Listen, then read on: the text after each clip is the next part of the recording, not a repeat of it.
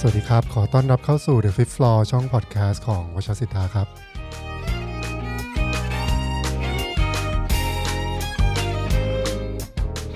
ครับวันนี้ก็เป็น The Fifth Floor in Clubhouse นะครับ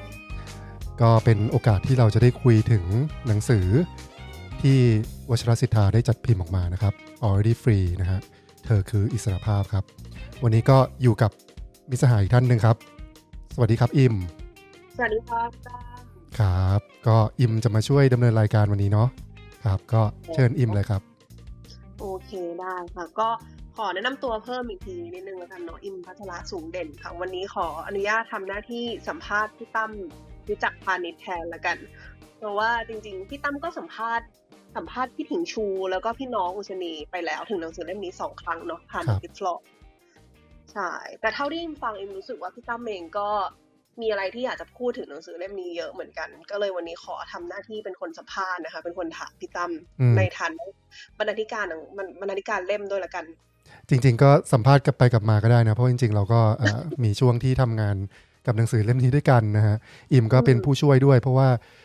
ในดราฟต์แรกที่พี่น้องเขาแปลเสร็จเนี่ยนะฮะผมก็ยังรู้สึกแบบยังจูนกับหนังสือไม่ค่อยได้ช่วงแรกก็ให้อิมไปช่วย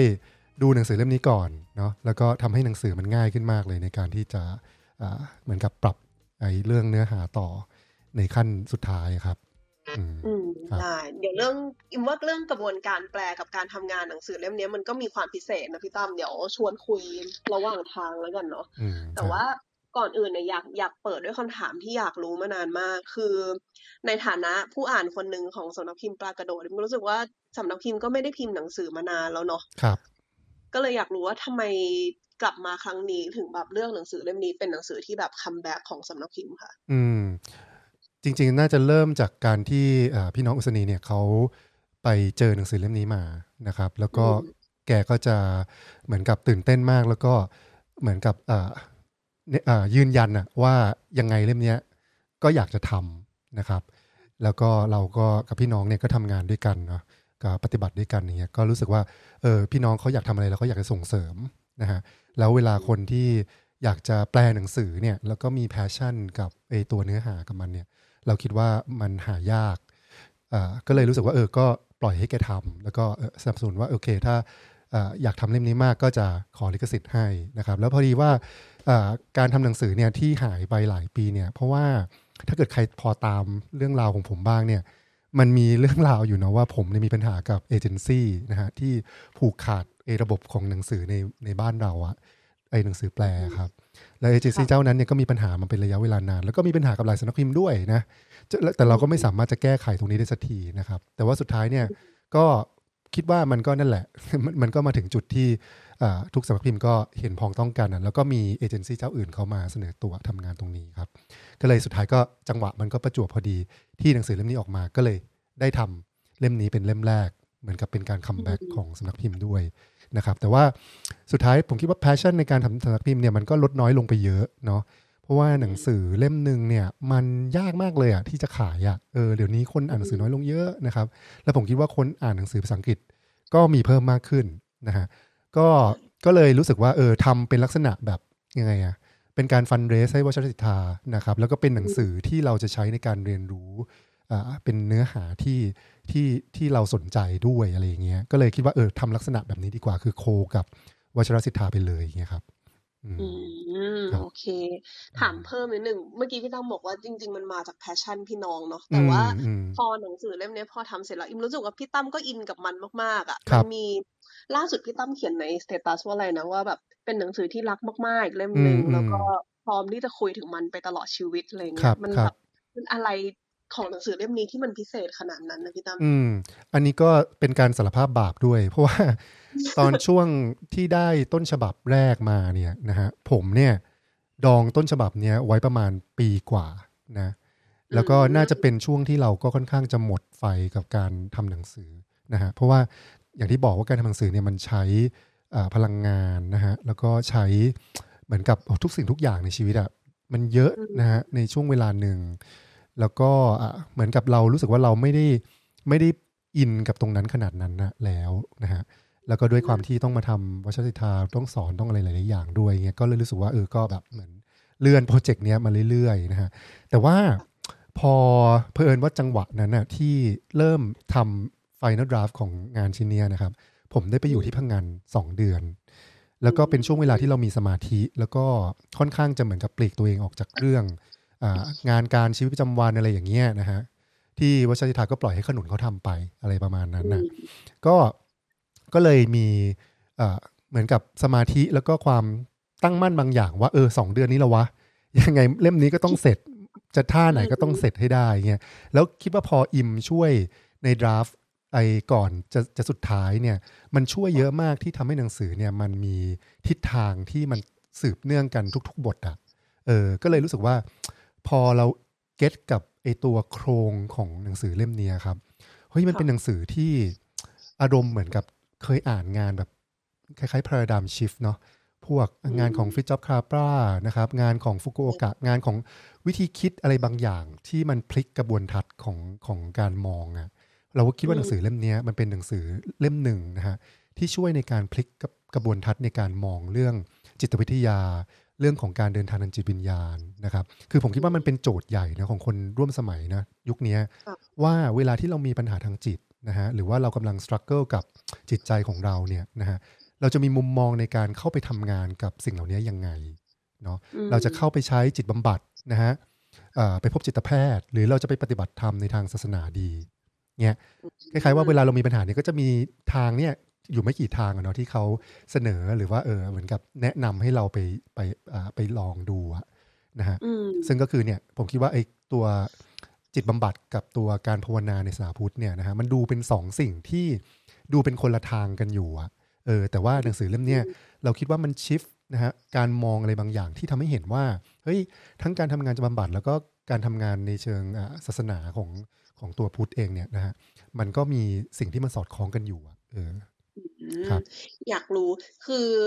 คำว่า paradigm shift เนี่ยทั้งพี่ตั้มแล้วก็ในคำนิยมเนาะทั้งพี่นัทพี่ดุจดาวอะไรเงี้ยต่างใช้คำนี้กันแทบทั้งหมดเลยจริงๆถ้าอย่างนั้นคือมัน shift จากอะไรไปสู่อะไรอะคะใช่คือเราคิดว่าเรื่อง paradigm shift เนี่ยสิ่งที่เราเห็นชัดที่สุดเลยนะหนังสือเล่มนี้เนี่ยก็คือความหมายที่มันเป็นชื่อหนังสือนะครับ already free นะฮะคำนี้เป็นคำที่ค่อนข้างดู simple เรียบง่ายมากเนาะแต่มันก็มีความพิสดารอยู่พอสมควรนะก็คือสิ่งที่ตัวหนังสือเนี่ยต้องการจะบอกก็คือเป้าหมายนะครับไม่ว่าจะเป็นเป้าหมายทางจิตวิญญาณหรือว่าเป้าหมายทางจิตวิทยาหรือจิตบำบัดเนี่ยนะครับมันก็คือเรื่องของการหลุดออกจากความทุกข์นะfreedom ใช่ไหมแล้วเราก็จะมองว่าเรามีความทุกข์หรือเรามีปัญหาใช่ไหมชีวิตมีปัญหาแล้วเราก็ต้องการหลุดพ้นจากปัญหาหรือความทุกข์นะครับแต่ว่าหนังสือเนี่ยนะฮะมันค่อยๆพาเราไปสู่เส้นทางของการพลิกเปลี่ยนวิธีคิดนะฮะแล้วก็ทำให้เรารู้สึกจริงๆว่าเฮ้ยจริงๆเนี่ยอิสรภาพที่เราแสวงหาเนี่ยนะฮะมันอยู่ตรงนี้อยู่แล้วนะฮะมันเป็นสภาวะพื้นฐานของชีวิตที่เราสามารถจะค้นพบมันได้เดี๋ยวนี้เลยแล้วเมื่อเราตระหนักว่าเฮ้ยมันเป็นสิ่งที่เรามีอยู่แล้วเพียงแต่ว่าไอกระบวนการของการทำงานจิตวิทยาหรือการทำงานเรื่องของจิตวิญญาณทั้งหมดเนี่ยนะฮะมันคือการที่เราค่อยๆทำความเข้าใจหรือพลิกเปลี่ยนวิธีคิดบางอย่างแล้วก็จูนกับไอความเข้าใจตรงเนี้ยทีละนิดจนสุดท้ายเนี่ยนะฮะเราเหมือนกับแสดงออกซึ่งอิสรภาพตรงนั้นในชีวิตตัวเองในแต่ละขณะจริงๆได้เนี่ยผมคิดว่าตรงนั้นคือการพลิกเปลี่ยนพาราไดม์หรือว่าถ้าอธิบายให้ชัดเจนขึ้นไปอีกนะครับในหนังสือเล่มนี้เนี่ยมันจะมีบทหนึ่งที่ทิฟเนี่ยเขาจะพูดถึงว่าเวลาเราเข้าไปสู่การทำงานทางจิตบำบัดเนี่ยนะครับคนจำนวนมากเลยก็จะติดอยู่กับดักว่าฉันเนี่ยมีปัญหาใช่ไหมเวลาเราทำงานกับอดีตนะฮะทำงานกับปมทำงานกับเรื่องราวต่างๆเนี่ยเราจะรู้สึกว่าชีวิตเราเนี่ยมีปัญหาเรามีปัญหาในวัยเด็กเรามีปัญหาในบริบทสิ่งแวดล้อมบางอย่างเรามีปัญหาในตัวตนอะไรเงี้ยแล้วเราต้องมาแก้ไขหรือพลิกเปลี่ยนนะฮะไอตัวปัญหาอันนี้เนี่ยให้ไปสู่สิ่งที่เรียกว่าเป็นอิสรภาพหรือการหลุดพ้นใช่ไหมแต่ว่าเนี่ยนะครับหนังสือเนี่ยมันพยายามจะชี้เห็นตรงนี้ไงว่าโดยแบบ fundamental nature หรือ basic nature ของเราเนี่ยนะฮะเราไม่มีปัญหามันฟังดูคลีเช่มากเลยเนาะแต่ว่านั่นนะครับถ้าเกิดว่าเราสามารถที่จะรู้สึกตรงนั้นได้จริงๆว่าชีวิตโดยพื้นฐานของเราหรือว่าความเป็นเราความเป็นอิมความเป็นวิจักรเนี่ยมันไม่ได้เป็นปัญหานะฮะแล้วเราต้องการที่จะ แสวงหาอิสรภาพหรือ freedom หรือการหลุดพ้นเนี่ยไม่ใช่เป็น freedom from นะฮะอันนี้สำคัญมากเลยไม่ใช่เป็น freedom from something อ่ะแต่เป็น freedom of หรือ freedom to life to something อ่ะนะฮะซึ่งเป็นสิ่งที่เรามีอยู่แล้วอะไรเงี้ยครับอยากรู้เพิ่มเติมคือจริงๆคำว่าแบบเธอคืออิสรภาพนะพี่ตั้มแล้วเมื่อกี้พี่ตั้มบอกว่ามันคือการเปลี่ยนกระบวนทัศน์เนาะแต่ว่าจริงๆมันก็เป็นคอนเซปต์ที่เราเคยได้ยินกันมาอยู่เรื่อยๆนะว่านี่คือแบบสภาวะธรรมชาติขั้นพื้นฐานของเราคือเราเป็นอย่างนี้อยู่แล้วแต่ว่าอิมว่าความพิเศษของหนังสือเล่มนี้มันคือการทำให้มันมีวิธีการให้เราแบบเก็ตไอคอนเซปต์นี้จริงๆอ่ะพี่ตั้มว่าหนังสือเล่มนี้คือเขาพาไปสู่การทำความเข้าใจคอนเซปต์นี้ยังไงอะที่ทำให้มันไม่เป็นเพียงแบบคอนเซปต์อีกต่อไปอะเพราะว่าพี่น้องเองก็บอกว่าหนังสือเล่มนี้มันพูดถึงการปฏิบัติอยู่ค่อนข้างเยอะเนาะมันไม่ใช่แค่บอกว่าเฮ้ยเธอคืออิสรภาพแล้วก็จบกันไปทำความเข้าใจกันเอาเองอะไรเงี้ยใช่ๆคือเราคิดว่ามันไม่ได้อย่างที่บอกว่ามันฟังดูว่าถ้าเกิดว่าเราพลิกเปลี่ยนวิธีคิดเนาะแล้วก็ตระหนักว่าคนทุกคนน่ะมีธรรมชาติของอิสรภาพอันนี้อยู่เป็นพื้นฐานอยู่แล้วนะฮะหรือว่าถ้าเป็นในภาษาพุทธหน่อยเราอาจจะเคยได้ยินมากขึ้นนะว่าคนทุกคนมีพุทธภาวะอยู่ในตัวอะไรอย่างเงี้ยใช่ไหมซึ่งเราก็งงนิดนึงตอนแรกเพราะว่าในศาสนาพุทธบ้านเราจะไม่ค่อยคุ้นเคยอะไรแบบนี้เท่าไหร่นะครับแต่ว่าเราก็ต้องเข้าใจว่าโอเคในมุมมองของพุทธที่มันพรีเซนต์ในหนังสือเล่มนี้เนี่ยมันก็จะเป็นพุทธแบบมหายานแล้วก็วชิรยานนะครับซึ่งก็จะเน้นตรงนี้มากว่าไอ้ธรรมชาติพื้นฐานของมนุษย์เนี่ยนะฮะมันคือความรักคือความกรุณาคืออิสรภาพนะฮะอย่างถ้าเรามองในที่เราคุ้นเคยเนี่ยนะครับเราก็จะมองว่าแบบเรามีกรรมอะไรอย่างเงี้ยใช่ไหมเราเกิดมาก็เป็นทุกข์อย่างเงี้ยแล้วการหลุดพ้นของเราก็คือประมาณว่าเราก็ต้องหลุดพ้นจากสภาวะอันเนี้ยนะฮะเรารู้สึกเรากับว่าไอ้กรรมหรือทุกข์เนี่ยมันเป็นสภาวะพื้นฐานถูกไหมของชีวิตไปแล้วอ่ะแล้วเราก็ต้องแสวงหาไอ้ตัวสัจธรรมทางศาสนาหรือการปฏิบัติบางอย่างนะฮะเพื่อให้เราหลุดพ้นออกจากสภาวะพื้นฐานของมนุษย์ซึ่งก็คือกรรมหรือว่ากิเลสนะฮะหรือว่ากับดักหรืออะไรบางอย่างที่เรารู้สึกว่ามันยากเหลือเกินที่จะหลุดพ้นออกจากมันได้แต่ว่าเนี่ยอันนี้มันคือ paradigm shift ไงนะฮะก็คือสุดท้ายเราจะเข้าไปสู่ตรงนั้นได้ยังไงแต่ว่าทิฟเนี่ยนะฮะเขาไม่ได้อธิบายให้มันเหมือนกับเป็นอะไรที่ล่องลอยอ่ะแล้วเราว่าตรงมุมมองของจิตวิทยาตะวันตกเนี่ยมันมาช่วยตรงนี้เหมือนกันนะฮะก็คือว่ามันจะทำให้เราเนี่ยเข้าไปสัมพันธ์กับไอตัวปัจจัยนะฮะพื้นฐานของชีวิตนะซึ่งมันเริ่มต้นหนังสือเล่มนี้เขาก็จะอธิบายมุมมองที่เรียกว่ามุมมองแบบพัฒนาการนะฮะว่าเหมือนชีวิตของคนทุกคนเนี่ยนะฮะที่มันก่อร่างเป็นตัวตนเป็นข้อจำกัดต่างๆที่เราเจอนะฮะสภาวะจิตที่เราข้ามผ่านไม่ได้อะไรอย่างนี้นะฮะมันเป็นสิ่งที่ develop ขึ้นมาจากเหตุการณ์ในวัยเด็กใช่ไหมครับซึ่งเราคิดว่าทุกคนเนี่ยเวลาทำงานเรื่องพวกนี้เนี่ยแล้วก็ไปเจอนักจิตวิทยาจิตแพทย์เนี่ยนะครับเราก็จะเจอประสบการณ์แบบนี้แหละก็คือเขาเนี่ยจะถามนะฮะว่าสภาวะที่เราเจออยู่ตอนนี้เนี่ยมันมีเรื่องราวอะไรในตอนเด็กไหมที่เรารู้สึกว่ามันเชื่อมโยงกันนะครับซึ่งเราคิดว่าทุกคนแหละนะฮะถ้าเราพอจะจำได้เนี่ยเราคิดว่าตัวตนที่เราเป็นอยู่ตอนนี้มันจะมีความเชื่อมโยงกับเหตุการณ์บางอย่างนะฮะที่เราพัฒนาไอ้กลไกของการป้องกันตัวเองขึ้นมานะฮะคือมันมีประสบการณ์บางอย่างที่เรารู้สึกรับไม่ได้อะแล้วก็รู้สึกอินเทนส์เกินไปในตอนเด็กๆเนี่ยแล้วเราก็ต้องสร้างตัวตนเนาะเช่นสมมติว่าพ่อแม่เราเป็นคนจู้จี้หงุดหงิดง่ายอะไรอย่างเงี้ยเราก็อาจจะเริ่มเป็นคนที่เหมือนกับหลบออกมาหลีกหนีหาพื้นที่ที่เรารู้สึกสงบหรือว่าชอบอยู่ในห้องคนเดียวอะไรประมาณนี้นะฮะสิ่งเหล่านี้พอมันเกิดซ้ำๆมันก็จะเริ่มกลายเป็นนิสัยหรือความเคยชินแล้วก็เป็นตัวตนของเรา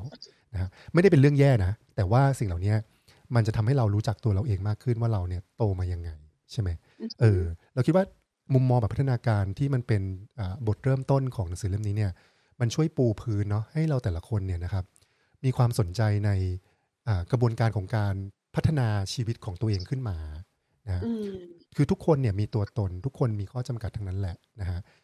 แม้แต่คนดีที่สุดนะฮะคนที่มีสภาวะจิตที่ดีที่สุดเราก็มีข้อจำกัดเนี่ยบางอย่างนะฮะที่เหมือนกับเราสร้างขึ้นมาในปัจจัยที่มันมีจำกัดในวัยเด็กครับทีนี้เราคิดว่าพอมุมมองพัฒนาการเนี่ยมันปูพื้นมาตรงนี้เนี่ยแล้วทิฟก็เริ่มปูมุมมองที่มันเป็นมุมมองแบบยอมรับผลเนาะซึ่งเป็นมุมมองแบบพุทธเนี่ยนะครับว่าไอ้ตัวธรรมชาติของ awareness หรือธรรมชาติของการตระหนักรู้เนี่ยนะครับมันมีอยู่ในตัวคนทุกคน เป็นพื้นฐานเนาะแล้วเราสามารถที่จะยอมรับสภาวะหรือเหตุการณ์หรืออะไรก็ตามที่มันเกิดขึ้นในจิตใจเราเนี่ยโดยไม่จำเป็นต้องไป track ถึงอดีตก็ได้อะเพราะว่าทุกอย่างเนี่ยมันส่งผลอยู่ในปัจจุบันตอนนี้อยู่แล้วนะครับเพราะฉะนั้นมันจะเป็นมุมมองตรงกันข้ามกันแต่ว่าเนี่ยสุดท้ายมันก็คือช่วยทำให้เห็นว่าเอ้ยคุณเข้าใจตัวเองนะฮะเข้าใจว่ามันเกิดยังไงอะไรขึ้นนะฮะทำให้คุณเป็นแบบนี้แต่ว่าสุดท้ายแล้วเนี่ยคุณไม่จำเป็นต้องเข้าไปแก้อดีตนะฮะคุณไม่จำเป็นต้องไปแก้ตัวตนตรงนั้นของคุณนะแต่ว่าคุณสามารถที่จะมีประสบการณ์นะครับกับตัวตนหรือกับสิ่งที่คุณเป็นตอนนี้ได้เลยนะฮะแล้วตรงนั้นแหละมันจะเป็นส่วนหนึ่งของเส้นทางที่จะนำไปสู่อิสรภาพของคุณเองอะไรแบบนี้ซึ่งเราคิดว่าเนี่ยสิ่งสองสิ่งเนี่ยนะครับที่มันเป็นขั้วตรงกันข้ามกันนะมันจะอยู่ในหนังสือเล่มนี้ตลอดเล่มเลยไม่ว่าจะเป็นเรื่องมุมมองแบบพัฒนาการมุมมองอย่างยอมรับผลนะครับหรือว่าตัวไดนามิกส์ต่างๆที่มันมีความขัดแย้งกันนะซึ่งเราคิดว่าหัวใจของหนังสือเล่มนี้ก็คือว่าจะทำยังไงให้ชีวิตของเราแต่ละคนนะสามารถที่จะอุ้มสองขั้วที่เหมือนกับมีความตึงแย้งเขาเรียกว่า tension นะมันมี tension ต่อกันนะมัน unresolvable คือไม่สามารถที่จะประสานกันได้อย่างลงตัวนะครับแล้วก็อุ้มสองขั้วที่ตรงข้ามกันเนี่ยไปทั้งชีวิตแล้วเนี่ยคือสิ่งที่จะนำไปสู่อิสรภาพนะครับหรือในด้านหนึ่งก็คือการยกระดับไอตัว awareness หรือตัวเหมือนจิตสำนึกบางอย่างอะที่มีวุฒิภาวะมากขึ้นไม่ต้องเลือกทางใดทางหนึ่งนะฮะเพราะว่าตัวตนของเราเนี่ยมันใช้กลไกนี้ในการพัฒนาตัวมันเองก็คือการเลือกทางใดทางหนึ่งมาโดยตลอดนะฮะแต่ว่าสุดท้ายเนี่ยเรากำลังพัฒนาจิตใจให้สามารถที่จะอุ้มนะฮะสภาวะที่มีความขัดแย้งหรือมี tension ต่อกันเนี่ยอยู่ในใจเราได้ซึ่งอันนี้ก็คือการเติบโตไม่ว่าจะเป็นในทางจิตวิทยาหรือในทางจิตวิญญาณนะครับจริงๆคำที่พี่ตั้มพูดมาเมื่อกี้ unresolvable เป็นคำที่ตอนอ่านแล้วเรารู้สึกแบบเฮ้ยอันเนี้ยสำหรับเรามันมีความคลิกอะไรบางอย่างคือรู้สึกว่าแต่ก่อนมันไม่ใช่ว่ามันไม่มีหนังสือที่มันเทียบเคียงจิตวิทยาตะวันตกกับพุทธศาสนาตะวันออกเนาะมันมีมาอยู่เรื่อยๆอะไรเงี้ยแต่มันส่วนใหญ่มันจะเป็นทิศทางของการเทียบกันไม่บางทีไม่พยายามประสานให้มันรู้สึกเหมือนกับว่าอธิบายสิ่งหนึ่งแล้วก็อีกสิ่งหนึ่งอธิบายคู่ก็เป็นการเหมือนอธิบายเพื่อให้เห็นว่าอีกสิ่งหนึ่งมันดีกว่ายังไงไปเลยอะไรเงี้ยแต่อิมว่าสิ่งเนี้ยคือที่ทิฟเขาค่อยๆไล่มาเรื่อยๆอย่างกระบวนทัศน์ของ developmental ตัวพัฒนาการเนาะตอนแรกพอเราอ่านบทเนี้ยเราก็รู้สึกว่าเราเริ่มเอียงไปทางเนี้ยนึกออกไหมใช่เป็นในทางที่แบบใช่เนี่ยมันจริงเรามีเรื่องเล่าที่มันประกอบกลายมาเป็นตัวเราในวันนี้และเนี่ยคือเหตุผลที่ทำให้ฉันแบบถึงมีความซัฟเฟอร์อยู่แบบนี้ใช้วิธีการอยู่แบบนี้แล้วเราก็เริ่มติดกัดกลับไปอยู่ในทางนี้แล้วเราก็เอาจริงๆว่าชั้นสิทธาก็มีคอร์สที่เกี่ยวข้องกับการทำความเข้าใจตัวเองใช่อินเนอร์ชายอะไรเงี้ยเนาะสิ่งที่ปูมฟักเรามาอยู่เรื่อยๆเหมือนกันเนาะแล้วแต่ว่าความน่าตื่นเต้นของมันคือแต่พอมันเคลื่อนมาอีกบทหนึ่งอะที่มันมาเป็นยอมรับผลอะอิมว่ามันมีความแบบกระแทกอะตรงที่ว่าเฮ้ยแต่การที่คุณเข้าใจอะมันไม่ได้แปลว่าคุณจะต้องติดอยู่กับสิ่งนั้นน่ะสุดท้ายแล้วสิ่งที่คุณทำงานกับมันได้จริงๆเขาใช้คำว่าอะไรนะ workable ป่ะใช่ที่ทำงานกับมันได้จริงๆคือสิ่งที่มันอยู่ณตอนนี้คือไม่ว่าอดีตจะเป็นอะไรยังไงมาอะไรเงี้ยสุดท้ายมันไม่ใช่เป็นการที่เราไป put the blame on มันหรือว่าหาคนรับผิดกับมันแต่ว่าเพื่อให้เราแค่รับรู้แล้วก็ทำงานอยู่กับตอนนี้ต่อไปอะไรเงี้ยแล้วก็ไม่มีความจำเป็นที่ต้องประสานกันเลยอย่างที่คำที่พี่ตั้มบอกเมื่อกี้มาสำหรับเรารู้สึกว่าคำว่าไม่ต้องประสานกันมันมีความมันไม่ต้องประสานมันแค่รับรู้แล้วก็ทำงานอยู่กับตอนนี้แต่ว่าพี่ตั้มมองตรงนี้ว่ายังไงมันหนังสือเล่มนี้มันมีความแตกต่างกับหนังสือเล่มอื่นที่มันแบบพยายามเทียบเคียงสองมุมมองนี้จากเล่มอื่นยังไงบ้างไหมใช่จริงเราคิดว่าทุกหนังสือที่พูดถึงเรื่องนี้นะที่มันก้าวหน้าหน่อยเนี่ยนะครับมันก็จะมี approach มาสู่คล้ายๆกันนะเราว่าจิตวิทยาตะวันตกเนี่ยเราคิดว่ามันก็ไม่ได้เป็นการ put the blame นะครับ on the past ในอดีตหรือว่าพ่อแม่หรือว่าสิ่งที่เราแบบ suffer ในวัยเด็กหรืออะไรอย่างเงี้ยนะครับไม่เราคิดว่าในสมัยนี้ไม่ใช่ละเพียงแต่ว่าเราคิดว่าหนังสือเล่มนี้ด้วยความที่มันมีมุมมองแบบทั้งจิตวิทยาและจิตวิญญาณเข้าด้วยกันเนี่ยมันเลยชัดไงว่าเขาให้เครดิตทั้งคู่จริงๆนะครับโอเคแม้ว่าเราคิดว่าอ่านดูเนี่ยมันอาจจะมีการโน้มเอียงมาทางจิตวิญญาณมากกว่านิดนึงนะแต่ว่ามันให้เครดิตทั้งคู่เมื่อกี้จะอธิบายที่อิมพูดนิดนึงแล้วว่าสำคัญเนาะเวลาคนทำงานในทางจิตวิทยาครับคือเราจะ คือเราจะอินอยู่ช่วงหนึ่งนะเราคิดว่าก่อนหน้านี้เราอาจจะแบบคล้ายๆไม่ได้สนใจชีวิตของตัวเองเท่าไหร่ใช่ไหมอยู่ๆความทุกข์นี่มันก็เกิดขึ้นมาแล้วเราก็ซัฟเฟอร์กับมันนะฮะแต่พอมันมี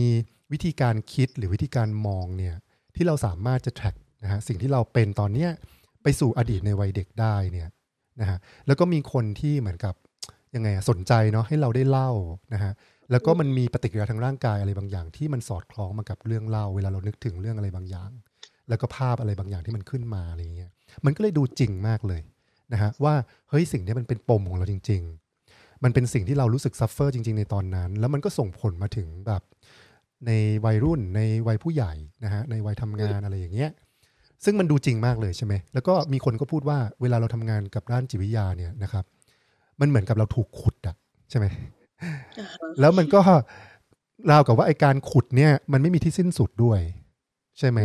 ประมาณว่าเราต้องมานั่งคุยปมตัวเองคุยปมแล้วคุยปมอีกแล้วก็หลายๆทีเนี่ยมันก็รู้สึกคล้ายๆมันจะเริ่มรู้สึกเยอะเหมือนกันนะว่าจะอะไรกับกูนักหนาอะไรอย่างเงี้ยใช่ไหม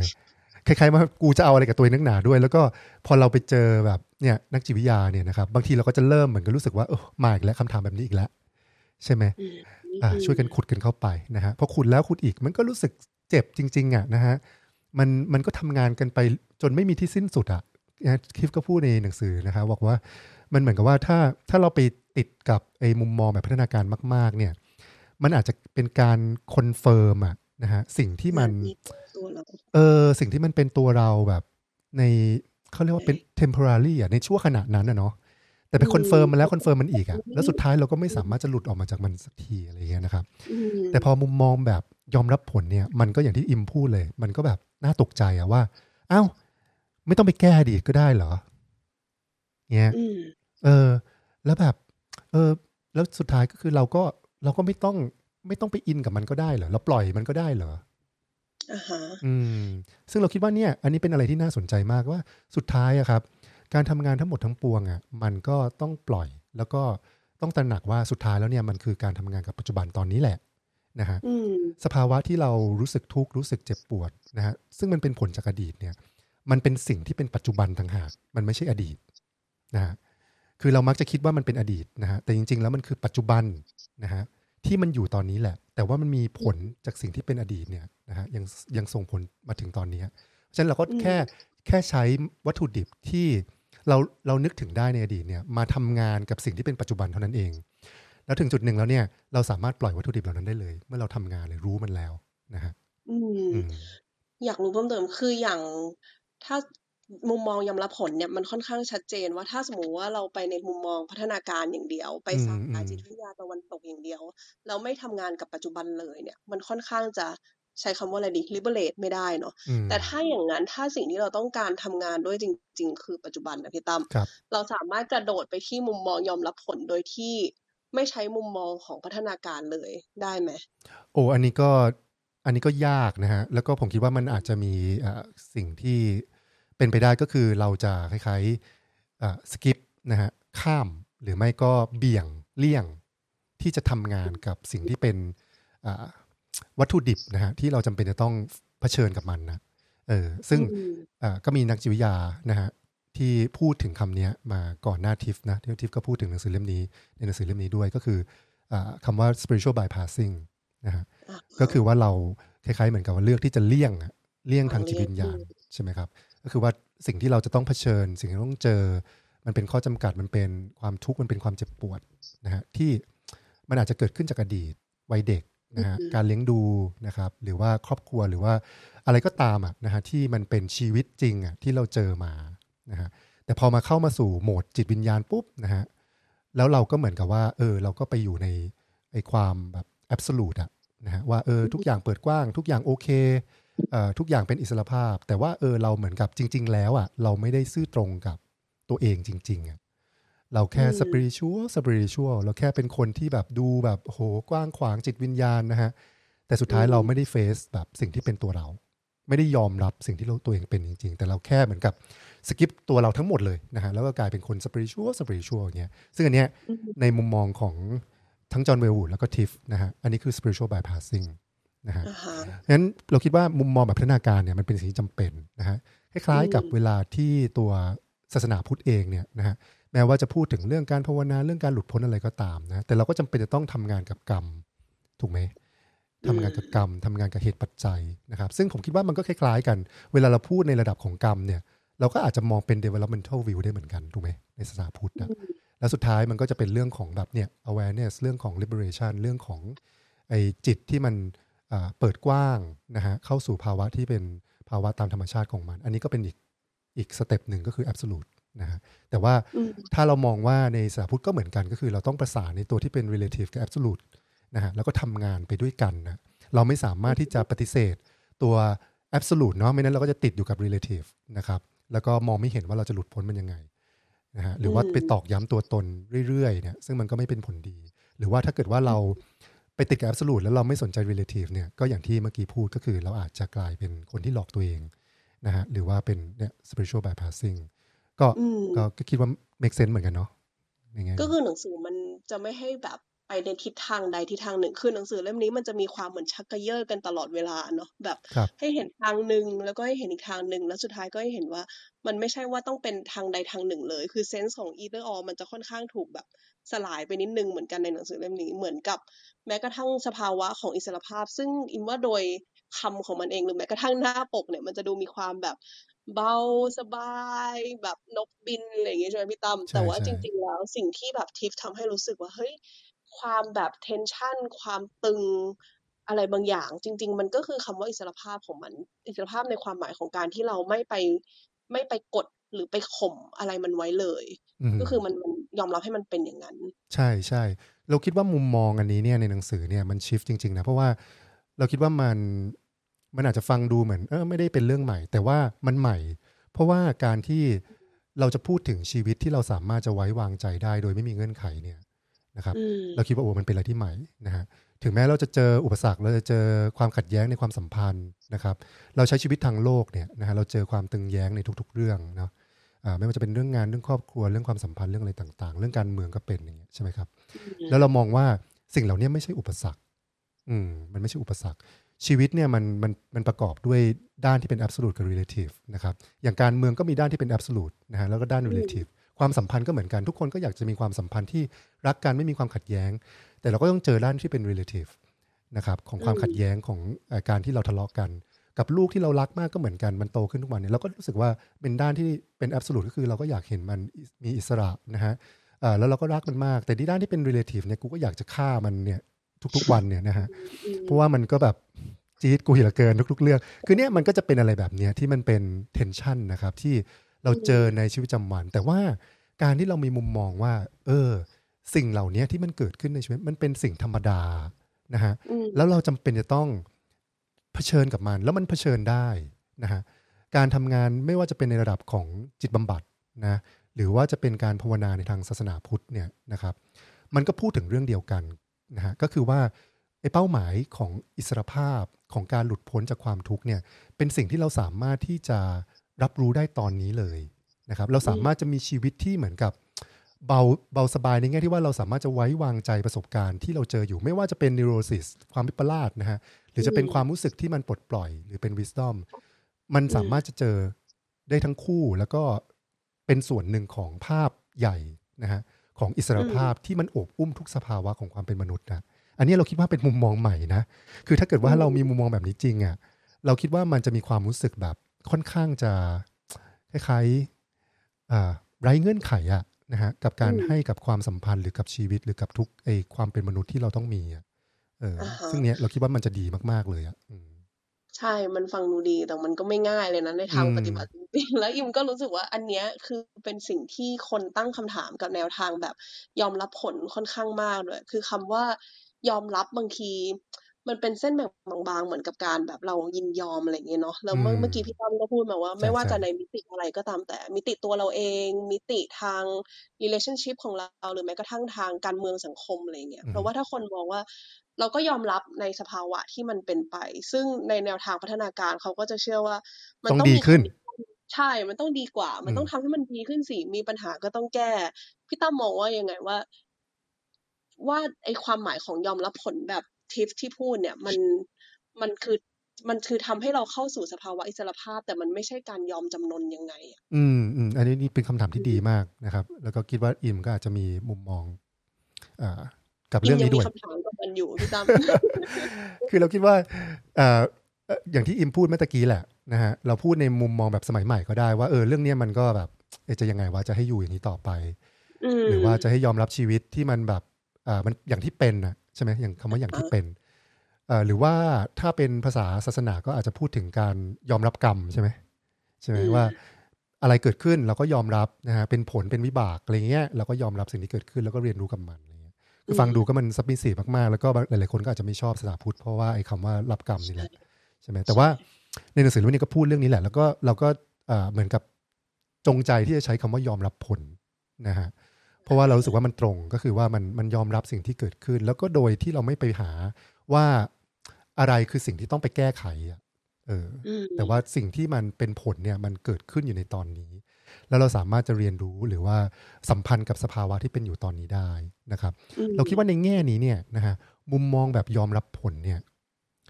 มันให้ encouragement การส่งเสริมนะฮะในท่าทีที่เราเข้าไปสัมพันธ์กับสิ่งต่างๆคือมันไม่ได้มุ่งเน้นให้เราเห็นว่าเราต้องทำสภาวะนั้นให้เปลี่ยนไปหรือเราต้องเลือกสภาวะที่ดีกว่าอีกอันหนึ่งมาแทนที่นะฮะแต่ว่าสิ่งสำคัญของมุมมองแบบพุทธเนี่ยก็คือท่าทีที่เรามีต่อสภาวะต่างๆนะฮะเป็นท่าทีที่เราแบบพร้อมจะเผชิญมีความกล้าหาญในการยอมรับนะครับมีความเปิดกว้างและมีความอ่อนโยนกับทุกสิ่งที่มันเกิดขึ้นแล้วในตอนนี้เพราะฉะนั้นเราคิดว่ามุมมองอันเนี้ยเริ่มต้นนะฮะมันจะเป็นท่าทีที่เปิดเป็นท่าทีที่ดูซับมิสซีฟดูอ่อนนะดูยอมนะครับแต่เมื่อเราสังเกตดีๆเนี่ยมันก็ให้แง่มุมของความกล้าหาญด้วยแล้วก็สปอนเทเนียสด้วยฉับพลันนะครับอะไรก็ตามเกิดขึ้นเนี่ยเราก็ฉับพลันกับตรงนั้นแล้วก็ยอมรับมันแล้วก็เผชิญกับมันรู้สึกกับมันนะครับเวลาหนังสือเล่มนี้พูดถึงมุมมองแบบยอมรับผลเนี่ยซึ่งพอบทที่ประมาณ 4-5 นะประมาณบทที่ 5ก็จะเป็นเรื่องของเทคนิควิธีการแล้วนะฮะที่จะทำให้เห็นว่าการยอมรับผลที่แท้จริงเนี่ยก็คือการที่เราคล้ายๆ embody นะฮะคือการที่เราเผชิญกับมันในเนื้อในตัวของเราสั่นไหวสะเทือนใจรับรู้ในเนื้อในตัวของเราก็คือเราอยู่กับสถานการณ์นั้นจริงๆตรงหน้าด้วยประสบการณ์ตรงนะฮะเนี่ยมันก็ยิ่งเห็นชัดว่ามุมมองของยอมรับผลเนี่ยมันให้เซนส์ของความกล้าหาญมันให้เซนส์ของการเผชิญมากๆนะครับที่จะอยู่กับอะไรก็ตามที่เกิดขึ้นโดยที่เราไม่คิดนะฮะไม่ตีความนะครับไม่พยายามจะอธิบายไม่พยายามที่จะไปเชื่อมโยงกับอดีตมากจนเกินไปนะซึ่งตรงนี้ผมคิดว่าแง่นี้มันให้อีกด้านหนึ่งไงของภาพที่มันเต็มใช่ไหมอย่างที่บอกว่าไม่ได้หมายความว่าเราจะต้องปฏิเสธนะการคิดวิเคราะห์หาที่มานะฮะวิเคราะห์โครงสร้างทางสังคมวิเคราะห์เรื่องชีวิตวิเคราะห์เรื่องปัญหาวิเคราะห์เรื่องครอบครัวนะฮะคือไม่ได้หมายความว่าเราต้องอิกนอเรื่องเหล่านั้นนะแต่ว่ามุมมองยอมรับผลเนี่ยมันให้อีกด้านหนึ่งที่มันจำเป็นมากๆก็คือด้านของเหมือนกับ strength บางอย่างในจิตใจข้างในของเราครับที่พร้อมจะยอมรับอะไรก็ตามที่มันเกิดขึ้นค่ะครับอยากขยายความตรงนี้พี่ตามอิมชอบบทไม่แน่ใจว่า5หรือ6ที่มันเป็นขั้นตอนของมันเนาะที่มันเริ่มจากแบบ pre-personal ไปสู่ personal ต่างๆอะไรอย่างเงี้ยซึ่งตอนที่อ่านเนี่ยมีความรู้สึกว่าเรื่องนี้ไม่ใช่แค่ในระดับปัจเจกอย่างเดียวด้วยนะไม่แน่ใจว่าในระดับที่มันใหญ่กว่านั้นในระดับการทำความเข้าใจหรือทำงานกับสังคมด้วยซ้ำเราใช้วิธีการเดียวกันได้หรือเปล่าที่เขาตอนแรกที่มันเป็น pre-personal เนาะเหมือนเรารู้ที่มาที่ไปของมันว่าเหตุผลที่เราเป็นคนลักษณะแบบนี้หรือถ้ามองให้มันใหญ่ขึ้นสังคมของเราเป็นลักษณะแบบนี้มันมีที่มาที่ไปยังไงแล้วพอมาเป็น personal ใช่ไหมต่อมาจาก pre-personal ให้เรายอมรับกับมันหรือที่ในหนังสือมันใช้คำว่า own it ใช่ปะคือเป็นเจ้าของมันอย่างแท้จริงไม่อิมว่ามันเซนส์ขั้นที่สองอ่ะมันเหมือนมันก้าวข้ามของการแบบมันเป็นอย่างนี้แล้วเราก็รู้สึกโกรธกับมันแล้วมันก็หลายครั้งมันก็ค้างอยู่ตรงนั้นอะค้างอยู่ขั้นที่1แบบทำไมที่มาที่ไปมันเป็นอย่างนี้แล้วมันก้าวไปขั้นที่2ไม่ได้สักทีแต่ขั้นที่2ของเนี่ยที่มันแบบเป็นเจ้าของกับมันเพื่อที่จะทำงานกับมันได้อะอิมว่าเป็นอะไรที่มันสำคัญมากคือรับรู้ที่มาที่ไปละเนาะก็เลยรู้สึกว่าอันเนี้ยไม่ใช่แค่ในระดับปัจเจกละแต่ว่าในระดับสังคมก็ทำอย่างนั้นได้แล้วอันที่3ที่มันเป็นแบบ interpersonal ใช่ไหมที่เขาใช้คำว่า อยู่กับมันได้เหมือน be friend กับมันได้จนเรายอมรับสิ่งนี้ในผู้อื่นได้เหมือนกันแล้วก็ไปสู่ขั้นที่4ที่มันเห็นความลื่นไหลว่ามันไม่ใช่แค่กับเรานะแต่คนอื่นก็มีความลื่นไหลในสิ่งที่เขาเป็นเช่นกันแต่ที่อิมยังอยากรู้ต่อพี่ตั้มถามพี่ตั้มตรงนี้เลยเมื่อกี้พี่ตั้มพูดออกมาว่าพอท้ายที่สุดแล้วอ่ะมันจะทำให้เกิดความฉับพลันหรือความกล้าหาญน่ะการที่เราผ่านขั้นตอนพวกนี้มันนำไปสู่ความกล้าหาญหรือความฉับพลันได้ยังไงแล้วก็ความกล้าหาญหรือความฉับพลันเนี่ยมันมีความสำคัญที่นำไปสู่การ liberate ได้ยังไงเราคิดว่าสิ่งที่อิมยกมาเนี่ยนะฮะก็เป็นเรื่องสำคัญในหนังสือเล่มนี้นะฮะแล้วก็เป็นเฟรมเวิร์กที่มันอาจจะเอาไปต่อยอดอธิบายได้หลายเรื่องมากนะฮะคือเราคิดว่าหนังสือ already free เนี่ยมันไม่ได้พูดถึงเรื่องแค่การทำงานคล้ายๆบำบัดความทุกข์อ่ะแต่มันแอบพูดถึงเรื่องการยกระดับตัว consciousness ในตัวจิตสำนึกด้วยนะครับ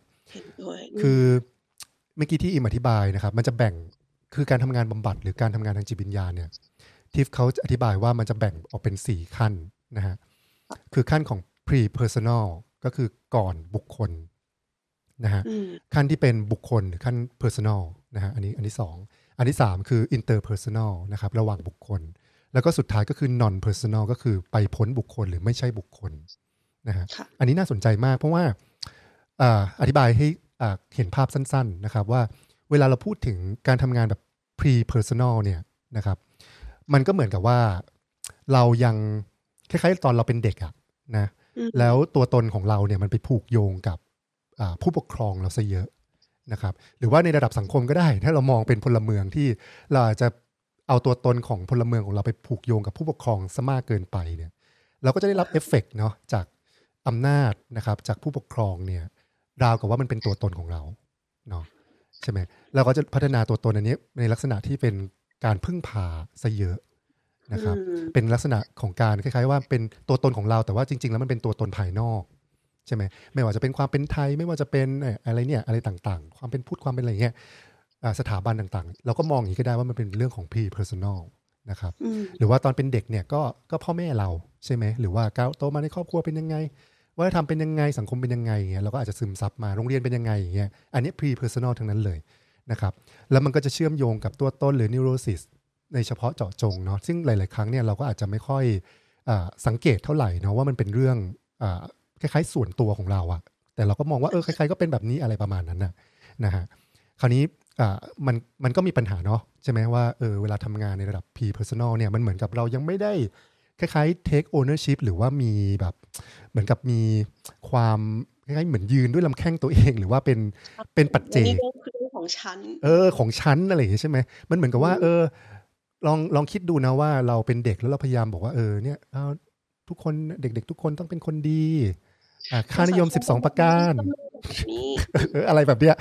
ซึ่งเราก็คิดว่ากูก็เป็นคนดีกูก็เรียนหนังสือดีกูก็แบบว่าพ่อแม่กูก็รักกูอะไรเงี้ยแต่ว่าเนี่ยทั้งหมดเนี่ยครับมันคือแบบไอตัวตนในระดับ pre-personal นะแล้วก็ความวิปลาสหรือการพึ่งพาหรือว่าความทุกข์ทั้งหลายเนี่ยมันจะเป็นความทุกข์ที่เชื่อมโยงกับจิตสำนึกในระดับ pre-personal หมดเลยอะนะฮะใช่ไหมน่าสนใจมากใช่ไหม เวลาพูดอย่างนี้แล้วพอสเต็ปที่2ปุ๊บเนี่ยนะครับผมคิดว่ามันอาจจะทำให้เราต้องเจอความทุกข์อะไรบางอย่างจากครอบครัวหรือจากสังคมจากการตัดสินจากค่านิยมอะไรอย่างเงี้ยจนทำให้เราเนี่ยรู้สึกว่าเราพังทลายใช่ไหมแล้วมันทำให้เราเริ่มรู้สึกว่าเราอยากที่จะทำงานกับตัวเราเองเราอาจจะเริ่มไปหานักจิตวิทยาไปหานักจิตบำบัดนะครับหรือว่าไปหาพระไปอะไรเนี่ยเรียนภาวนาอะไรก็ตามนะครับเนี่ยผมคิดว่า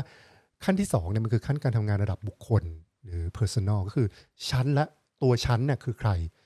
ฉันมีความทุกข์ในแบบของฉันนะครับความทุกข์ของฉันเนี่ยยูนิคไม่เหมือนคนอื่นนะฮะแล้วฉันก็ต้องการทำงานกับสิ่งที่เป็นปมปัญหาอดีตของฉันนะครับแล้วเราต้องการจะแยกนะฮะสิ่งที่มันเป็นเหมือนกับตัวตนที่ไปผูกโยงกับสังคมค่านิยมพ่อแม่อะไรพวกนี้ออกมานะฮะแล้วก็ถามตัวเราจริงๆว่าตกลงแล้วไอ้ความทุกข์ในของฉันจริงๆเนี่ยนะครับมันเกิดขึ้นมาจากอะไร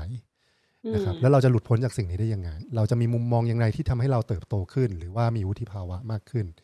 นะฮะอะไรแบบนี้ก็คือการทำงานระดับ personal ซึ่งผมคิดว่าการ take ownership ในชีวิตของตัวเองเนี่ยเป็นเรื่องสำคัญมากๆไม่ว่าจะเป็นในระดับของจิตบำบัด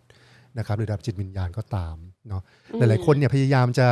สกิปตรงนี้เนาะ แล้วก็บอกว่าเอ้ยฉันหลุดพ้นแล้วแบบว่าประมาณว่าจริงๆคุณยังอยู่ในระดับ P-personal อยู่เลยอะนะซึ่งมันไม่ได้ทุกคนมันต้องมี personal journey นะครับไม่ว่าจะเป็นการทำงานบำบัดหรือว่าการทำงานจิตวิญญาณก็ตาม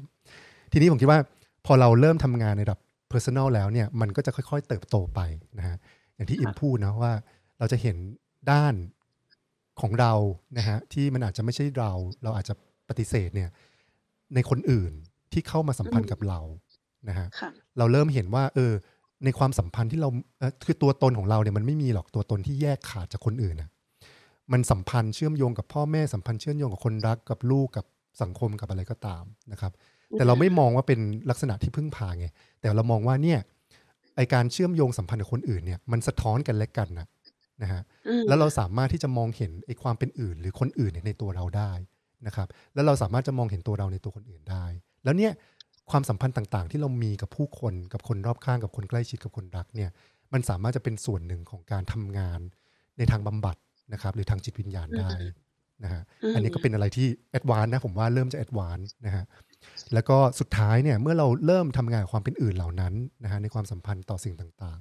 ๆต่อสถานการณ์ชีวิตต่อเรื่องราวที่เข้ามาต่อผู้คนนะฮะที่อยู่ในรอบตัวเราเนี่ยสุดท้ายเราจะเข้าไปสู่ในระดับ non personal นะครับซึ่งนี่ก็คือสิ่งที่อิมถามก็คือว่ามันจะเป็นขั้นที่เราเริ่มตระหนักว่ามันมีเหมือนอารมณ์เหมือนความเขาเรียกว่าอะไรมันเริ่มจะอธิบายเป็นคำพูดไม่ค่อยได้นะมันเหมือนเป็นจักรวาลหรือว่าเป็นความศักดิ์สิทธิ์หรือความประจวบเหมาะของสถานการณ์ต่างๆที่มันทำงานกับตัวตนเราอยู่ตลอดเวลานะครับแล้วมันเหมือนเรากับว่าจักรวาลหรือสถานการณ์เหล่านั้นที่มันเข้ามาเนี่ยมันมาช่วยเราให้เราได้ปลดปล่อยหรือว่าฟรีตัวเองครับเพราะฉะนั้นทุกอย่างเนี่ยมันจะสามารถจะมองเห็นว่าเป็นเรื่องจิตวิญญาณได้หมดนะฮะไม่ว่าจะเป็นสถานการณ์ในชีวิตส่วนตัวที่เราต้องเจอนะครับสถานการณ์ในที่ทำงานที่เราต้องเจอสถานการณ์ในความสัมพันธ์ที่เราต้องเจอหรือสังคมที่เราต้องเจอในความขัดแย้งที่เราเจออยู่ทั้งหมดเนี่ยมันเข้ามาอย่างประจวบเหมาะเนาะแล้วก็เราสามารถจะทำงานกับทุกระดับเนี่ยในฐานะที่เป็นส่วนหนึ่งของวัตถุดิบของการเติบโตทางจิตวิญญาณของเราได้หมดนะครับฉะนั้นมุมมอง non personal เนี่ยมันจะเป็นมุมมองแบบจิตวิญญาณก็คือเรามองว่าทุกอย่างที่มันเข้ามาเนี่ยมัน workable มันสามารถที่จะสัมพันธ์ด้วยหรือรับมือด้วยได้นะครับแล้วก็สิ่งเหล่านั้นเนี่ยล้วนมีเมสเสจนะครับล้วนมีพลังงานที่กำลังทำงานกับข้อจำกัดของตัวตนเราบางอย่างแล้วถ้าเรามีไอตัว awareness นั้นเนี่ยนะครับเราสามารถที่จะเอาไอเหตุการณ์หรือสิ่งที่มันเข้ามาตรงนี้เนี่ยเป็นส่วนหนึ่งในการยกระดับจิตสำนึกของเราได้ทั้งหมดเลยนะฮะเราไม่จำเป็นต้องปฏิเสธอะไรทิ้งไปเลยแม้แต่อย่างเดียวนะฮะมันเป็นมุมมองแบบ เหมือนกับ all include มากๆคือทั้งหมดเลยอะเรารวมทั้งหมดทุกอย่างเราไม่ปฏิเสธอะไรทิ้งเลยนะฮะซึ่งอันนี้ผมคิดว่าเป็นมุมมองที่ก็ชิฟอีกแหละมันไม่ค่อยมีใครที่พูดเน้นย้ำเนาะในมุมมองลักษณะแบบนี้แม้แต่เรื่องของจิตวิญญาณก็ตามนะครับเราก็จะไม่ค่อยได้พูดลักษณะนี้ว่าทุกอย่างนับหมดทุกอย่างสามารถจะรวมเป็นส่วนหนึ่งของเส้นทางของเราได้หมดโดยที่ไม่จำเป็นจะต้องปฏิเสธอะไรทิ้งเลยแม้แต่อย่างเดียวนะฉะนั้นผมคิดว่าเนี่ยอันนี้เป็นมุมมองที่น่าสนใจว่าแบบ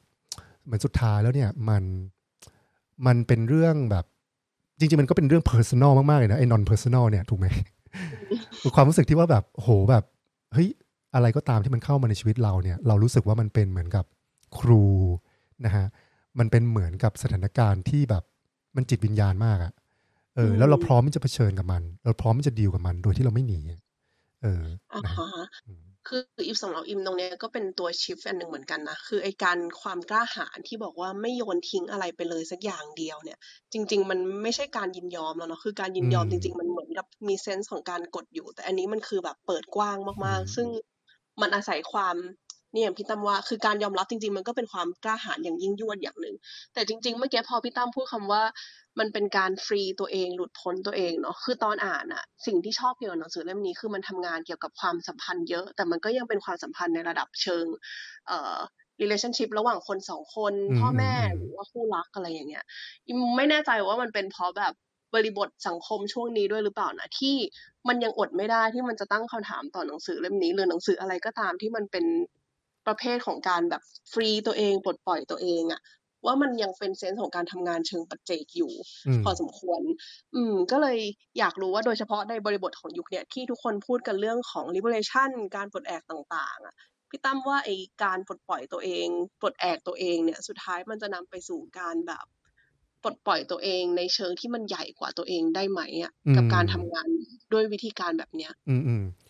เราคิดว่าเดี๋ยวมีคุณธนาธรยกมือในประเด็นนี้พอดีเดี๋ยวให้พี่ตั้มตอบแล้วเดี๋ยวอิมจะเปิดให้คุยเลยนะคะได้คือเราคิดว่ามันจำเป็นที่จะต้องเริ่มต้นด้วยมุมมองที่มันเป็น personal ก่อนทั้งหมดเพราะว่ามันง่ายมากที่เราจะพูดถึง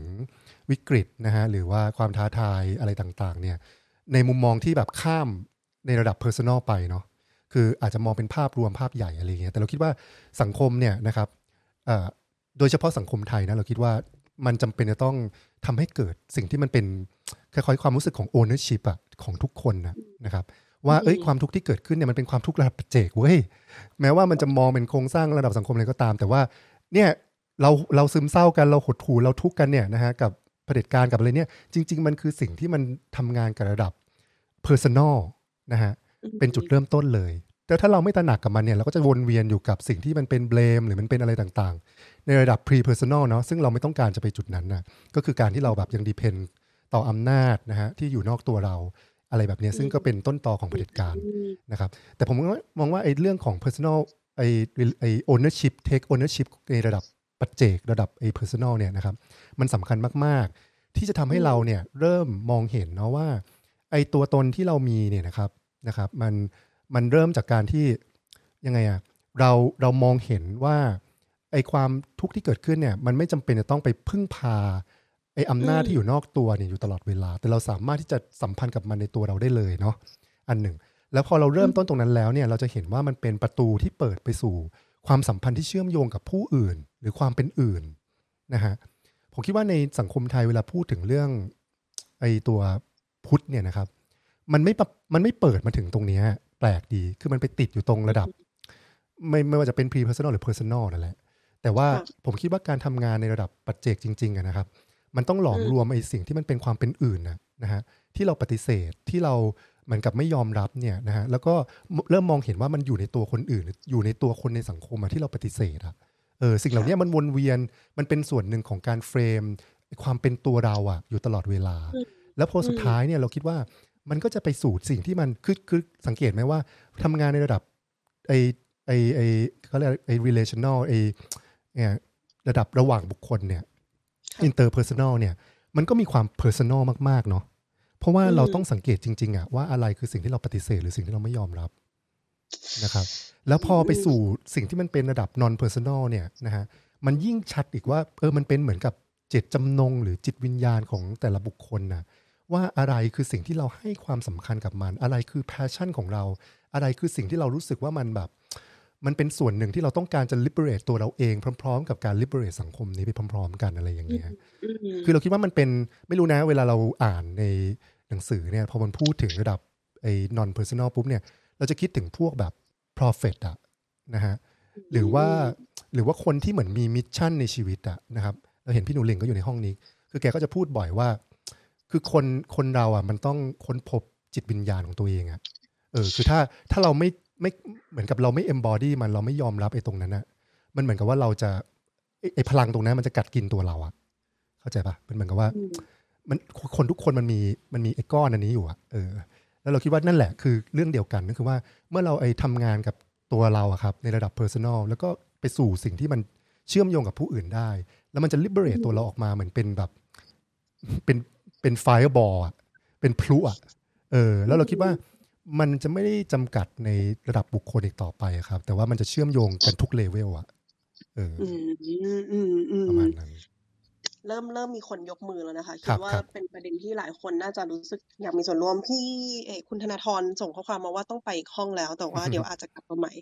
เมื่อกี้อิมส่งอินไว้เพราะว่ามีคนยกมือมาไม่แน่ใจหายไปไหนแล้วยังไม่มีนะคะฉะนั้นตอนนี้อาจจะเข้าใจว่าหลายคนน่าจะมีคำถาม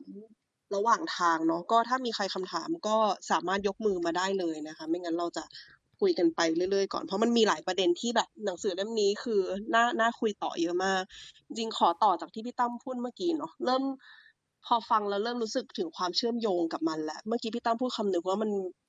เป็นเรื่องของอำนาจภายในซึ่งรู้สึกว่าจริงๆอันเนี้ยเรากำลังเข้าสู่ในขั้นของแบบ personal หรือเปล่าเพราะว่าที่ผ่านมาเหมือนแบบเราอยู่ในช่วงของการสร้าง awareness เริ่มสร้างการรับรู้เนาะว่าเรามีที่มาที่ไปอย่างไรแล้วตอนนี้มันเริ่มเข้าสู่ขั้นของการที่เรายอมรับมันแล้วก็เป็นเจ้าของเพื่อที่จะทำงานกับมันได้จริงๆแล้วในหนังสือเล่มนี้ก็พูดถึงเรื่องนี้ไว้ค่อนข้างชัดเจนมากว่าพอเรารู้สึกว่ามันเป็นเจ้าของแล้วเนี่ยเราจะรู้สึกจริงๆว่าเฮ้ยเรามีอำนาจในการที่จะจัดการกับมันได้คำว่าอำนาจมันมักจะมีนัยยะของความแบบกดขี่เนาะแต่จริงๆมันคือความสามารถของเราในการที่จะทำงานกับมันว่าคำว่า workable มันเป็นคำที่ก็ปลดปล่อยด้วยตัวมันเองนะคือเรารู้สึกว่าเราไม่ได้เป็นเหยื่อของใด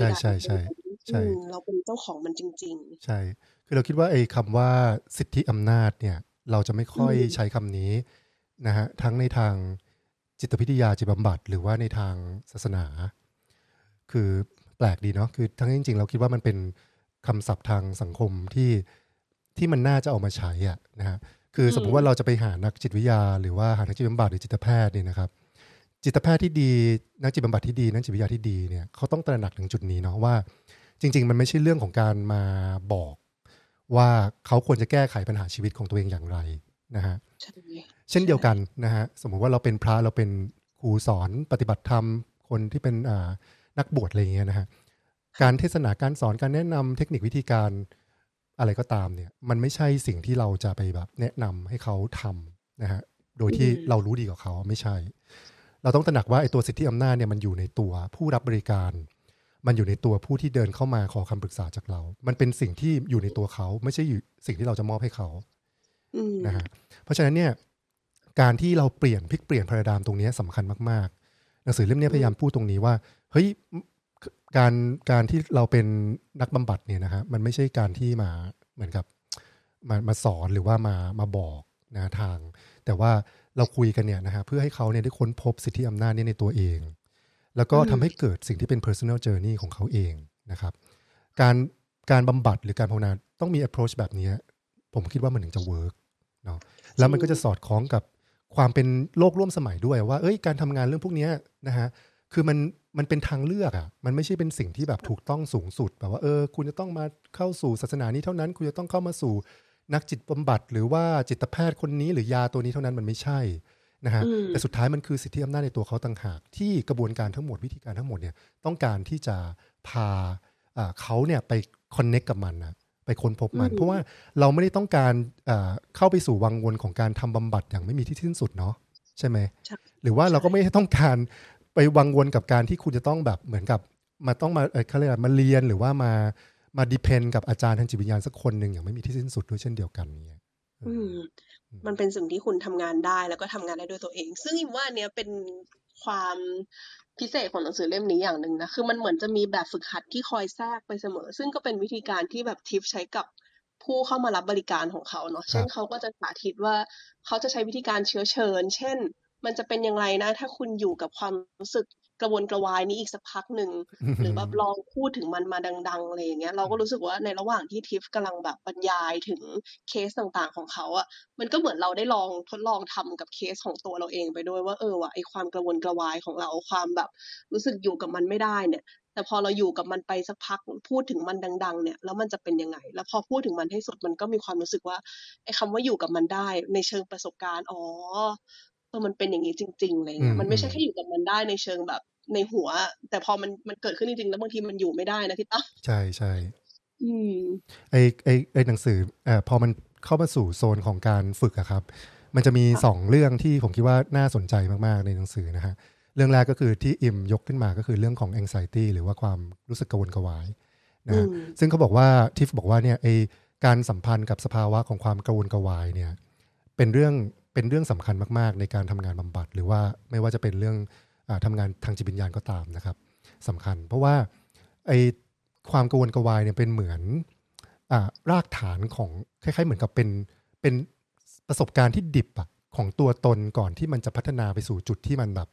ราบเรียบหรือมั่นคงหรือแน่นอนหรือว่าชัดเจนอะไรเงี้ยนะเราปรารถนาที่จะมีตัวตนที่เหมือนกับฟิกซ์ตายตัวแล้วก็แบบประมาณว่าเอาไปดีลกับปัญหาใช่ไหม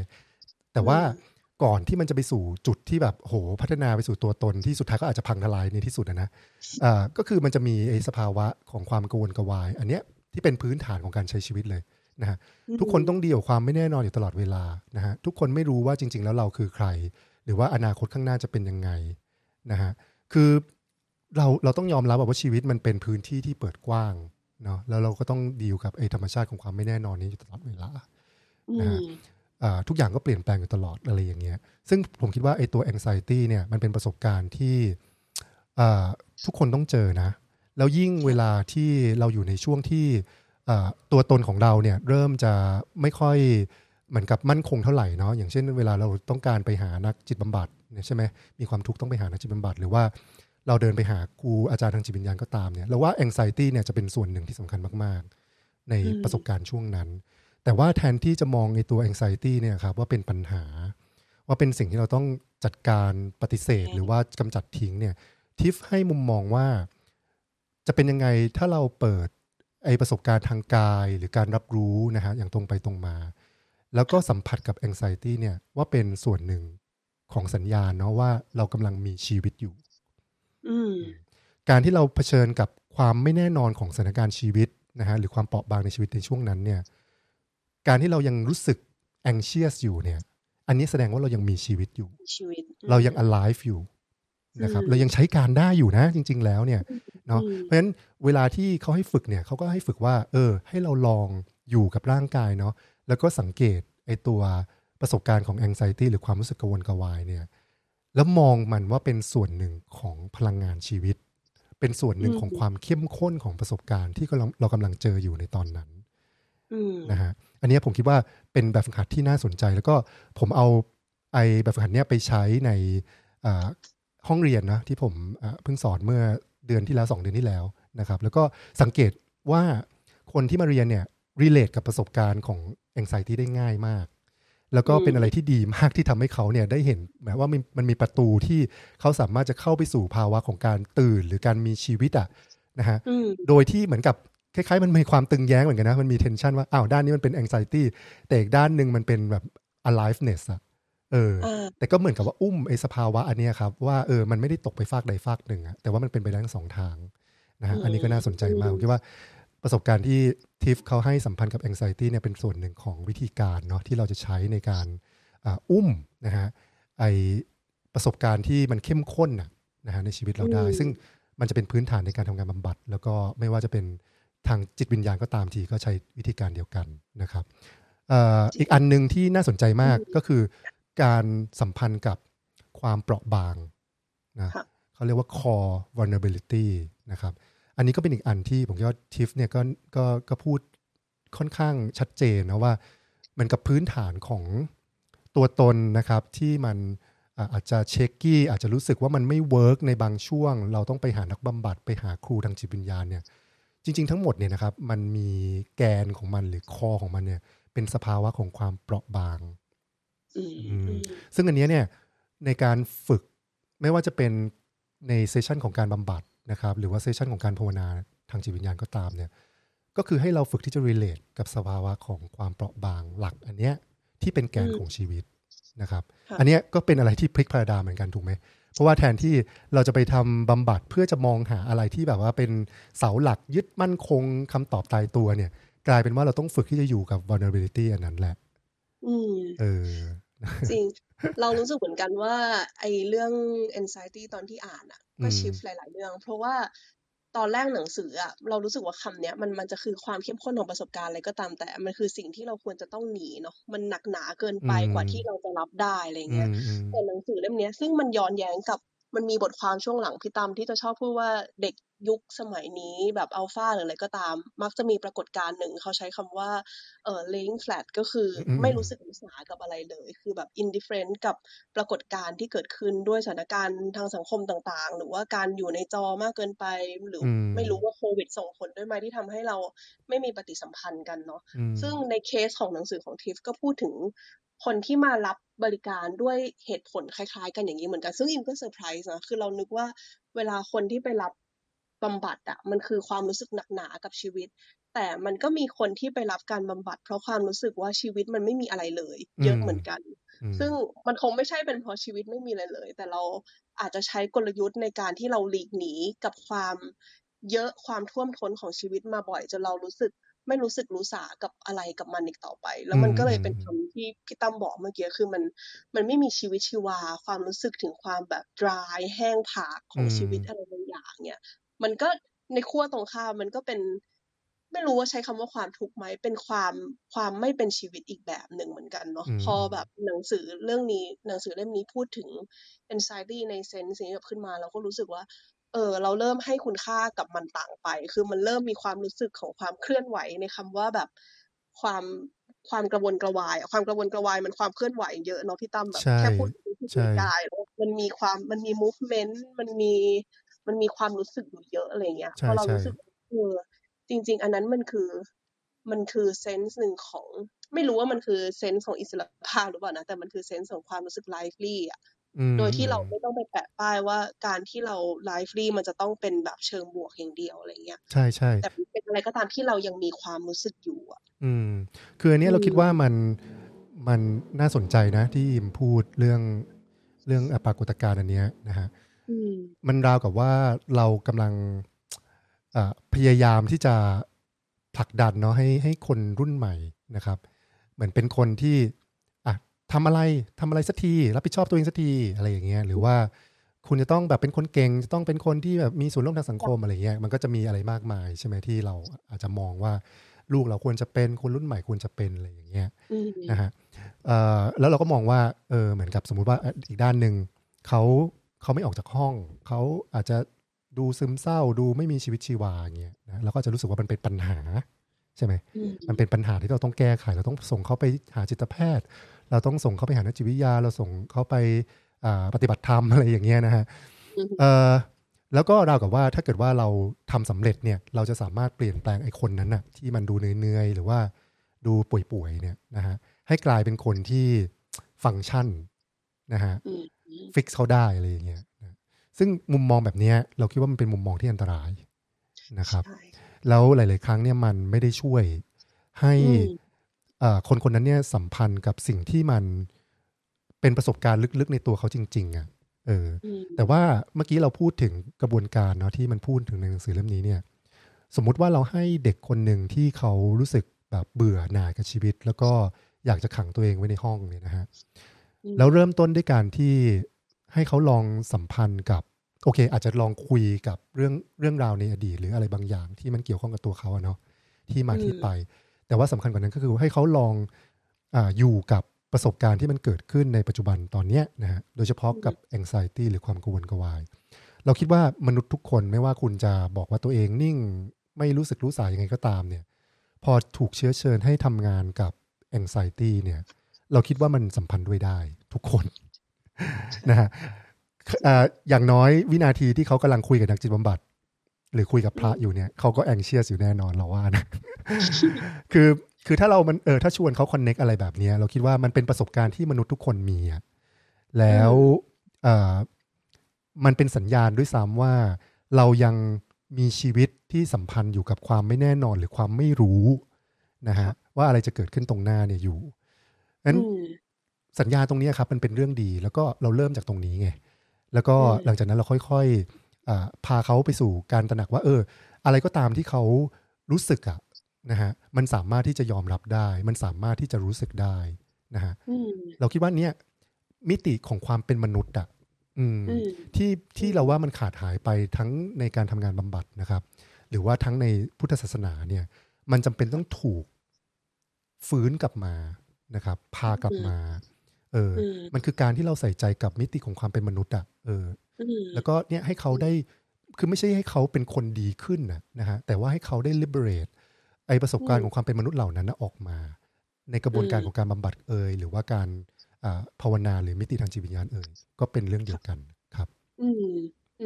แล้วมันก็จะกลับไปสู่เซนส์ที่เราคุยกันเนาะเหมือนว่า liberate ตัวเองแล้วอะไรเงี้ยซึ่งทิฟก็พูดเรื่องนี้เหมือนกันว่าพอมันแบบผ่านขั้นตอน personal มันก็จะเริ่มไปสู่ขั้นตอนของการ liberate คนที่อยู่กับเราคนที่เราอยู่ในความสัมพันธ์ไม่ว่าจะในมิติไหนก็ตามด้วยเหมือนกันเหมือนเราก็จะเริ่ม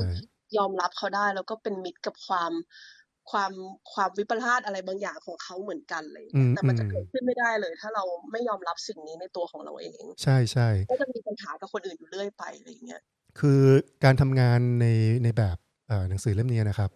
ซึ่งมันเป็นการประสานกันระหว่างมุมมองแบบจิตวิทยาตะวันตกกับมุมมองแบบพุทธศาสนานะครับที่เน้นในเรื่องว่าแบบเรามีธรรมชาติที่มันเปิดกว้างอยู่แล้วอิสระอยู่แล้วในตัวเราเองเนี่ยนะฮะคือผมคิดว่าสุดท้ายแล้วมันก็จะนำเราไปสู่จุดที่เราสามารถจะเปิดกว้างกับทุกสภาวะของความเป็นมนุษย์ของเราได้นะฮะแล้วมันไม่ใช่โลกสวยนะผมคิดว่าฟังดูเหมือนโลกสวยแต่ว่าอีกด้านหนึ่งที่เราพูดมาก่อนหน้านี้ก็คือว่าไอ้สภาวะเหล่านี้มันล้วนมีความตึงแย้งมีเทนชันนะฮะยกตัวอย่างง่ายๆเวลาที่เราอยู่ในความสัมพันธ์ใกล้ชิดนะครับซึ่งมันก็เป็นบทที่7ในหนังสือเล่มนี้เนี่ยที่น่าสนใจมากก็คือเขามองเรื่องของการทำงานบำบัดหรือเรื่องของการทำงานจิตวิญญาณเนี่ยว่ามันสามารถทำได้ในความสัมพันธ์ใกล้ชิดนะครับแล้วเวลาเรามีคนที่ทริกเกอร์เราหรือว่าคนรักที่เราก็รักเขามากขณะเดียวกันเขาก็ทริกเกอร์เรามากเนี่ยอันเนี้ยเป็นสถานการณ์ที่โพเทนต์มากๆในการทำงานไม่ว่าจะเป็นระดับจิตวิญญาณหรือระดับจิตใจนะครับคืออันเนี้ยผมคิดว่าถ้าใครมีหนังสือแล้วเนาะอ่านบทที่7เนี่ยผมคิดว่าค่อยๆละเมียดกับมันแล้วมันก็จะเปิดมุมมองให้เราเห็นว่าจริงๆแล้วเนี่ยหนังสือเนี่ยมันไม่ต้องการที่จะทำให้เราแบบประมาณว่าโลกสวยนะฮะหรือว่ามองว่าโอ้ทุกสภาวะสามารถเผชิญได้ทุกอะไรคือเป็นการตื่นรู้อะไรมันไม่ใช่อย่างนั้นนะแต่ว่ามันคือการที่เราฝึกที่จะไว้วางใจนะครับแล้วก็ตระหนักว่าไอ้ความตึงแย้งหรือความขัดแย้งนะฮะของขั้วตรงข้ามไม่ว่าจะเป็นระดับใน personal ระดับ interpersonal หรือระดับอะไรที่มัน beyond ไปเนี่ยระดับสังคมระดับอะไรก็ตามจักรวาลนี้ก็ตามเนี่ยล้วนต้องการขั้วตรงข้ามแบบนี้นะครับเพื่อจะทำให้เกิดการวิวัฒน์ขึ้นไปนะเพราะฉะนั้นวุฒิภาวะทางจิตใจที่เราต้องการพัฒนาหรือว่าฝึกฝนกับตัวเองเนี่ยนะครับมันก็คือการฝึกที่จะอุ้มไอ้ความขัดแย้งไอ้สองขั้วเนี่ยไปด้วยกันในตัวเองให้ได้นะครับแล้วก็มองว่าทั้งสองด้านเนี่ยล้วนเป็นสิ่งที่สำคัญแล้วก็เป็นสิ่งที่จำเป็น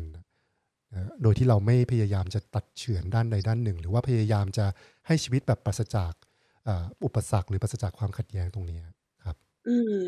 จริงๆบทนั้นเป็นบทที่สนุกมากเลยเนาะแล้วก็นับถือทิฟด้วยที่เขาก็แบบเหมือนเป็นคนชอบเอาตัวเองมาเล่นเหมือนกันนะเอาตัวเองมาเผยตลอดเวลาว่าเขากับภรรยานู่นนี่นั่นอะไรอย่างเงี้ยแล้วเขาก็จริงๆคำว่า intimacy หรือความสัมพันธ์ว่าคล้ายๆกับเซนส์ของเรื่อง freedom ที่เราก็จะมีภาพจำของมันบางอย่างว่าเฮ้ยความสัมพันธ์ที่มันใกล้ชิดมันจะต้องเป็นความสัมพันธ์ที่มันสว่างอบอุ้มเป็นที่ภูมิใจของเราเป็นแบบคนนี้คือคนที่เข้าใจฉันที่สุดในโลกอะไรอย่างเงี้ยแต่ทิฟก็แบบตบปึ้งมันไม่ใช่เลยอะไรเงี้ยเขายิ่งเผยเห็นว่ายิ่ง intimacy ความสัมพันธ์นี้มันใกล้ชิดกันมากเท่าไหร่มันยิ่งเผยความจริงมันยิ่งเลี่ยงไม่ได้มากขึ้นเท่านั้นอะไรอย่างเงี้ยซึ่งเราก็รู้สึกว่ามันก็มีความคล้ายกับคำว่า freedom ที่มันไม่ใช่ความแบบโอ้เบาโหยงสบายแต่สุดท้ายมันก็คือเพียงแค่การยอมรับสภาวะที่มันเป็นที่มันจะทำให้นำไปสู่คำว่าแบบ freedom อย่างแท้จริงอะไรเงี้ยใช่ก็ intimacy ที่อิมยกมาเมื่อกี้นะครับคือบางทีเราจะคิดว่าพอเราใกล้ชิดกับใครเนี่ยเราต้องตัวติดกันตลอดใช่ไหมเราต้องรับทุกอย่างของกันและกันให้ได้แล้วเราต้องแบบว่าเหมือนกับราวกับเป็นบุพเพสันนิวาสเป็นคู่แตกปางใดอะไรอย่างเงี้ยนะส่งมาแล้วก็เป็นแบบโคตรจะแมทช์โคตรจะแบบว่าตรงกันเนี่ยซึ่งในความเป็นจริงอะครับเราก็รู้กันดีนะว่าในความสัมพันธ์กับคนรักคนใกล้ชิดเนี่ยนะครับมันเป็นความสัมพันธ์ที่มันเข้มข้นมากเนาะคือเวลาเรามาเติมเต็มกันและกันเนี่ยมันก็เป็นประสบการณ์อย่างนั้นจริงๆคือมันเป็นความรู้สึกเรากับว่าเราเป็น missing piece ของกันและกันเรามาหากันเจอเรารู้สึกว่าเราแบบโอ้โหประสานกันแล้วก็กลายเป็นอะไรที่มันโชดช่วงชัชวาลแบบ1+1เท่ากับ10อะไรอย่างเงี้ยใช่ไหมครับแต่ว่าในอีกด้านที่มันมีแง่งที่มาชนกันเนี่ยนะครับที่มันไม่สวมกันนะเราก็จะรู้สึกเรากับว่าแบบโอ้โหเราอยากจะแบบจากลากับคนคนนี้ไปเลยเราอยากจะอยู่คนละซีกโลกนะเขาคือสิ่งที่แบบเราไม่เข้าใจเลยเขาคือใครเขาคือปีศาจองค์ใดอะไรอย่างเงี้ยนะฮะคือเรามีทั้งสองประสบการณ์อันนี้ซึ่งอันเนี้ยนะฮะมันก็คือความตึงแย้งอีกรูปแบบหนึ่งนะฮะที่มันเป็นวัตถุดิบสำคัญเลยของอิสรภาพนะที่พูดถึงในหนังสือเล่มนี้นะอิสรภาพที่เรามีในความสัมพันธ์ใกล้ชิดเนี่ยไม่ได้หมายความว่าเราปฏิเสธด้านใดด้านหนึ่งนะครับแต่เราสามารถจะยอมรับทั้งสองด้านได้ว่าเวลาเราอยู่กับคนใกล้ชิดเนี่ยนะฮะเรามีด้านที่เราอยากจะคอนเนคกับเขามากๆเลยนะฮะเหมือนหลอมรวมเป็นส่วนหนึ่งของกันและกันได้นะแล้วก็มีอีกด้านหนึ่งที่เราอยากจะ separate จากเขาอะนะเราอยากจะลาจากเขาเราอยากจะออกห่างจากเขานะครับซึ่งความสัมพันธ์ที่มัน healthy เนี่ยที่มันเหมือนกับว่าเปิดกว้างจริงๆแล้วอิสระจริงๆเนี่ย มันควรจะต้อง include ทั้งสองด้านเข้ามาด้วยกันนะครับเราอยู่ด้วยกันก็ได้เราจะไม่อยู่ด้วยกันก็ได้เนาะซึ่งอันนี้เป็นอะไรที่ก็พลิกพาราไดม์เหมือนกันเนาะเพราะว่าปกติเรามักจะคิดว่าความสัมพันธ์ใกล้ชิดที่ดีเนี่ยเราต้องอยู่ด้วยกันตลอดเราต้องตัวติดกันอะไรอย่างเงี้ยซึ่งในความเป็นจริงมันไม่เวิร์กหรอกแล้วการไปแบบเอาคอนดิชันแบบนั้นมันก็นำไปสู่สิ่งที่คำที่ชอบมากคำหนึ่งในหนังสือเล่มนี้คือคำว่าความทุกข์ที่ไม่จำเป็นอ่ะซึ่งรู้สึกว่ามันจริงมากๆว่าจริงๆการแยกหรือ separation ที่ทิปใช้คำเนาะมันใช่ความทุกข์จริงๆหรือเปล่าหรือว่ามันเป็นเพราะว่ามันไม่ฟิตกับคอนดิชันที่เราวางไว้ในสิ่งที่เรียกว่าความสัมพันธ์อะไรอย่างเงี้ยใช่ใช่ทิปแค่แบบพูดออกมาให้เห็นว่ามันมีทั้งสองขั้วรู้สึกว่าจริงๆการแยกขาดมันไม่ใช่ความทุกข์เลยมันแค่มันไม่ฟิตกับสิ่งที่เราเคยคิดว่ามันจะต้องเป็นแล้วเพียงแค่แบบยอมรับว่าก็ในสภาวะนี้มันคือการแยกซึ่งเราก็ต้องการสภาวะของการแยกด้วยจริงๆด้วยนะใช่ใช่มันก็เพียงเท่านั้นเองใช่คืออันนี้น่าสนใจเพราะว่าเราคิดว่าเป็นจุดเด่นของจิตวิทยาตะวันตกนะครับเพราะว่าจิตวิทยาตะวันตกเนี่ยพัฒนาไอชุดภาษาที่ใช้ทำงานกับเรื่องความสัมพันธ์เนาะแล้วก็มาเชื่อมต่อกับเรื่องไอการทำงานกับตัวตนของตัวเองด้วยแล้วก็มันก็ไม่ได้แยกจากกันนะทีนี้เราคิดว่ามันทำให้เห็นว่าเวลาเราอยู่กับคู่รักของเรานะครับมันก็เป็นส่วนหนึ่งของการทำงานกับตัวเราเองด้วยไปพร้อมๆกันใช่ไหมแล้วก็ถึงจุดหนึ่งเนี่ยเราอาจจะค้นพบว่าถ้าเราอยู่กับคนรักของเราแล้วทำงานกับสิ่งที่มันเป็นจริงได้จริงๆนะยอมรับความจริงได้จริงๆว่ามันมีช่วงเวลาที่เรารักกันมันมีช่วงเวลาที่เราขัดแย้งกันแล้วเราก็ค่อยๆ work through ในจุดที่เรารู้สึกว่ามันเป็นตัวตนของกันและกันที่มันอาจจะไม่สวมกันไม่เหมาะไม่ตรงอะไรอย่างเงี้ยแล้วพร้อมที่จะปรับพร้อมที่จะเติบโตไปกับความสัมพันธ์นี้นะครับซึ่งเราคิดว่าถ้าเรามี attitude แบบนี้เนี่ยมันอาจจะเชื่อมโยงไปสู่ระดับจิตวิญญาณได้เหมือนกันไงใช่ไหมว่าเราอาจจะไม่ต้องถึงขนาดว่าทิ้งลูกทิ้งเมียไปบวชไปนั่งสมาธิวิเวกอยู่คนเดียวในป่าอะไรอย่างเงี้ยใช่ไหมแต่ว่าไอ้ท่าทีแบบที่เราเปิดอะกับการที่ว่ามองว่าเราแต่ละคนต่างก็มีเจอร์นี่ของตัวเองเนาะเราalone อะเรา alone together อะด้านหนึ่งแต่อีกด้านหนึ่งอะเราก็เข้ามา connect กันแล้วก็ช่วยเหลือกันให้ดีที่สุดเท่าที่ทำได้ใช่ไหมอะไรแบบนี้เราก็คิดว่ามันก็เป็นท่าทีแบบที่เราจะสัมพันธ์ต่อกันและกันในทางจิตวิญญาณเนาะไม่ว่าจะเป็นนักบวชไม่ว่าจะเป็นฆราวาสมันก็เป็นท่าทีแบบนี้ก็คือทุกคนต่างก็มีเจอร์นี่ของตัวเองนะครับแล้วก็ได้ท่าทีอีกอย่างนึงก็คือเราก็มี compassion ต่อกันนะจริงๆเคสของความสัมพันธ์พอเอาไปฟิตกับขั้นตอน4ขั้นตอนมันก็ลงตัวพอดีเนาะที่มันเริ่มจากการที่ไอ้ pre-personal ที่เราเข้าใจก่อนว่าทำไมเราถึงมีท่าทีนี้แต่แรกเพราะว่าทิปก็พูดว่ามันคือจริตอะใช่ไหมพี่ตามที่แบบบางคนมีจริตอาจจะต้องการความใกล้ชิดมากหน่อยบางคนอาจจะต้องการพื้นที่ส่วนตัวมากหน่อยแล้วพอแบบขั้นแรกที่เราเข้าใจว่าที่มาที่ไปวัยเด็กหรืออะไรก็ตามแต่ที่ส่งผลกับเราเป็นอย่างนี้มันเป็นแบบไหนมันก็จะเริ่มรู้ว่าในบางครั้งเราอาจจะต้องแบบฝืนคำนี้ก็เป็นอีกคำที่ชอบคือค้านสัญชาตญาณตัวเองบ้างเช่นสมมติว่าปกติฉันเป็นคนเรียกร้องความใกล้ชิดมากหรือเกินอะไรอย่างเงี้ยก็พอรู้เรื่องนี้เราก็จะเริ่มแบบไม่ไปกระโดดตะครุบแบบสัญชาติตัวเองบ่อยขนาดนั้นอะไรเงี้ยก็จะนำไปสู่ขั้นที่2ที่มันเป็นแบบโอเคฉันรับรู้แล้วว่าฉันเป็นคนมีท่าทีแบบนี้แล้วก็ยอมรับความรู้สึกที่ฉันเป็นก็จะไปแบบ personal ใช่ไหมแล้วมันก็จะไป interpersonal ที่มันเป็นการเริ่มทำความเข้าใจคู่ของเราแล้วถ้าใช้ในเคสความสัมพันธ์เนาะว่าเราก็มีจริตอีกแบบหนึ่งเหมือนกันแล้วสุดท้ายมันก็จะนำไปสู่ขั้นสุดท้ายที่มันเป็นความลื่นไหลที่เห็นว่าจริงๆทั้งเราและเขามันไม่ได้มีเลยที่แบบว่าฉันเป็นคนแบบตัวติดกับคนอื่นมันไม่มีใครที่แบบเป็นอย่างนั้นตลอดกาลแล้วคู่ของเราก็ไม่ได้เป็นคนที่ต้องการพื้นที่ส่วนตัวตลอดกาลเหมือนกันอะไรอย่างเงี้ยมันก็ต้องเห็นความเคลื่อนไหวของทั้งคู่ครับก็รู้สึกว่ามันเป็นเคสความสัมพันธ์ที่มันให้เห็นขั้นตอนที่แบบทิปเอายกตัวอย่างได้ชัดเจนดีใช่ใช่ครับทั้งนี้อิงอยากรู้ว่ามีใครมีคำถามไหมคะเพราะว่าตอนนี้เราเหลืออีกประมาณ15 นาทีแล้วก็จริงๆมีคนยกมือมาหลายคนอิงไม่แน่ใจว่าระบบมันเป็นอะไรหรือเปล่านะที่อิงแบบอินไว้ทุกคนเป็นสปีกเกอร์แล้วมันไม่ขึ้นของฝั่งพี่ตั้มขึ้นไหมโอเคมีคุณอินนะคะค่ะสวัสดีครับสวัสดีครับ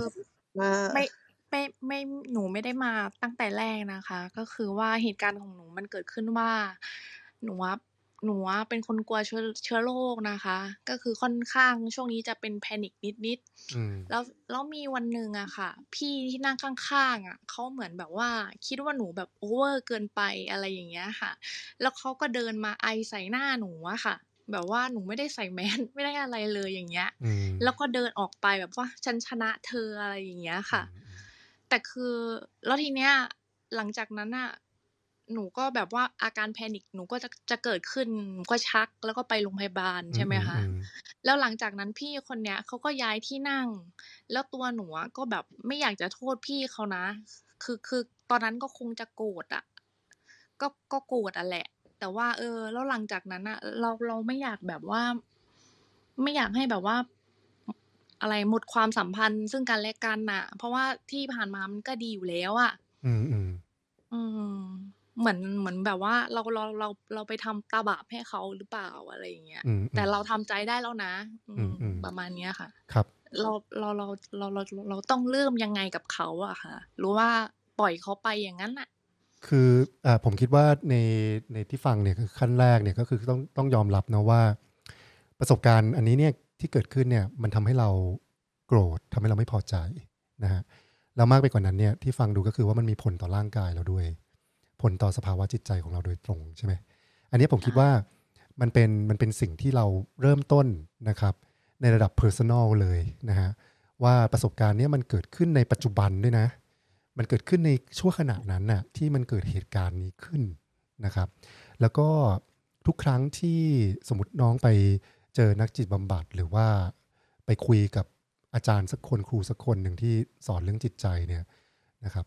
มันก็จะมีเหตุการณ์นี้ที่เราจำได้เนาะว่ามันสมมติว่าเราอาจจะมีความกลัวหรือความแพนิคกับอะไรสักอย่างแล้วเขาก็อาจจะถามว่ามันมีประสบการณ์อะไรในอดีตไหมที่เราเชื่อมโยงตัวเองกับสิ่งนี้นะครับไอประสบการณ์อันเนี้ยที่เล่าเมื่อกี้เนี่ยมันก็อาจจะเชื่อมโยงกับประสบการณ์ในอดีตอันอื่นด้วยใช่ไหมที่มีก่อนหน้านั้นอันนี้เราไม่รู้นะเราไม่ได้คุยกัน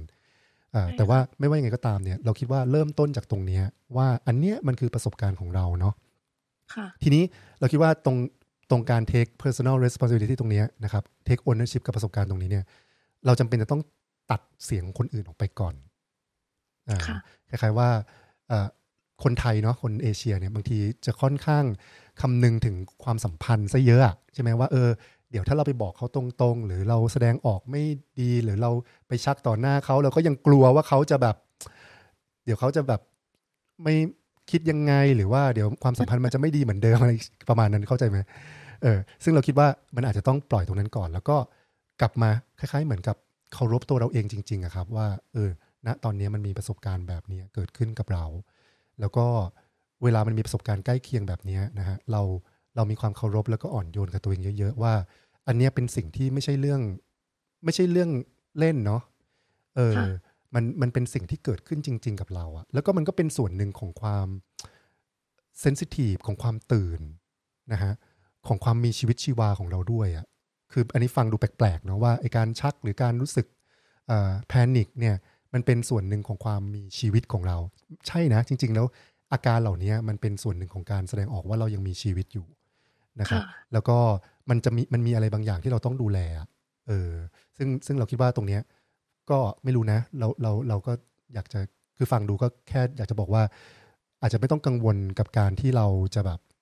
ยังไงเสียความสัมพันธ์ตรงนี้ไปแต่ว่าให้เราสื่อสารตรงๆนะครับว่าเรารู้สึกยังไงแล้วมันเกิดอะไรขึ้นในตัวเราเวลาที่เขาทำแบบนี้คือให้ฟีดแบ็กเขาตรงๆน่าจะดีกว่านะครับอันนี้คิดว่าเท่าที่ฟังนะหนูแบบพยายามที่จะแบบว่าไปนวดเขาอ้อนๆเขาอะไรอย่างเงี้ยต้องบอกตรงๆไม่เลยอะใช่ต้องบอกตรงเพราะว่าอันนี้มันเป็นส่วนหนึ่งของการที่เรา respect ไอตัวpersonal แบบ personal life ของเราครับ personal journey ของเราคือทุกคนมันมีที่มาต่างกันเนาะแล้วก็มีสภาวะที่เราเป็นอยู่ตอนนี้ต่างกันแล้วก็มันไม่ใช่ปัญหาหรือข้อบกพร่องของเรานะแต่ว่ามันก็คือสิ่งที่เรามีประสบการณ์อยู่ตอนนี้เพราะฉะนั้นเราต้องสื่อสารนะครับแล้วก็บอกเขาตรงๆแล้วตรงนี้เราคิดว่ามันก็เป็นส่วนหนึ่งของหนังสือด้วยที่พูดถึงการคล้ายๆแบบฝึกที่จะขีดเส้นนะครับในการที่เราจะมีไอตัวไอการทำงานในระดับ personal ได้เนี่ยเราต้องฝึกที่จะมี boundary หรือการขีดเส้นให้ชัดเจน นะฮะเพราะไม่นั้นเนี่ยมันจะมั่วมันจะปนแล้วมันก็จะกลายเป็นว่าเราพยายามจะแคร์ไม่ว่าสังคมหรือว่าคนอื่นอยู่ตลอดนะครับซึ่งอันนี้มันก็จะไม่ไปสู่การทำงานในระดับปัจเจกค่ะครับค่ะขอบคุณค่ะครับขอบคุณนะครับจริงอยากรู้อะไรนะคะอ๋อไม่ค่ะมันพอดีมีเจออาจารย์ในกลุ่มด้วยค่ะก็เลยสวัสดีอาจารย์ครับก็สำหรับคนที่ยังงงๆนะฮะคุยกันเรื่องอะไรก็เป็นหนังสือนะครับชื่อ already free เธอคืออิสรภาพนะครับเขียนโดย Bruce Tiff นะครับถ้าเกิดว่าใครอยากจะอ่านเวอร์ชันภาษาอังกฤษก็ search already free Bruce Tiff นะครับสำนักพิมพ์ Sounds True นะฮะแล้วก็ถ้าเกิดว่าใครสนใจฉบับแปลไทยนะครับเธอคืออิสรภาพนะฮะก็สั่งซื้อได้ทางเพจวัชรศิทธานะครับตอนนี้ก็ยังเป็นเฟสของการระดมทุนอยู่นะฮะต้องเป็นการบริจาคเข้าสถาบันนะครับแล้วก็เราจะได้หนังสือเป็นหนังสือหมดยังคะพี่ตั้มก็ตอนนี้ยังสั่งได้อยู่ครับยังสั่งได้อยู่นะคะโอเคมีใครมีคำถามเพิ่มเติมสามารถยกมือได้เลยนะคะหรือว่าจริงๆอยากฟังจากผู้อ่านที่ได้อ่านเล่มนี้แล้วเหมือนกันว่ามีความคิดเห็นอย่างไรกับหนังสือเล่มนี้เนาะครับโอเคยังไม่มีอินอยากเสริมของคุณอินเมื่อกี้นิดนึงพอดีมันมีท่อนนึงของหนังสือที่ก็ชอบมากเหมือนกันคือเขาพูดถึงประโยคที่ว่าจริงๆตัวประสบการณ์เองอ่ะอาจจะไม่ใช่เป็นสิ่งที่เป็นทั้งหมดทั้งมวลขนาดนั้นแต่ว่าสิ่งสำคัญคือท่าทีของเราที่มีต่อประสบการณ์นั้นเนาะแล้วก็เหมือนเมื่อกี้ที่พี่ตั้มบอกก็คือแบบสิ่งที่มันเกิดขึ้นใช่แต่ว่าสุดท้ายแล้วมันคือท่าทีของเราว่าเราตอบสนองมันอย่างไรแล้วก็มันก็กลับไปสู่ที่ทิฟก็บอกในหนังสือว่าคำว่าอิสรภาพมันไม่ได้แปลว่าเราจะไม่โกรธหรือว่าเราไม่รีแอคอะไรกับเขาไม่ใช่ว่าความแบบเย็นเยือกอะไรอย่างเงี้ยแต่คือการที่พี่ตั้มบอกเลยว่าสุดท้ายพอเราฉับพลันกับมันรับรู้กับมันในร่างกายจริงๆแล้วสุดท้ายเราอาจจะการที่เรากล้าบอกกับเขาว่าอันนี้คือไม่โอเคก็เป็นความกล้าที่มันมาจากการยอมรับประสบการณ์นี้เหมือนกันเนาะใช่โอเคนะคะถ้าใครยังไม่มีคำถามอะไรเพิ่มไหมคะโอเคงั้นแอบอยากถามพี่ตั้มเพิ่มนิดนึงจำได้ว่าตอนช่วงที่แบบกำลังจะ finalize หนังสือมันมีการให้เสนอชื่อใช่ไหมพี่ตั้ม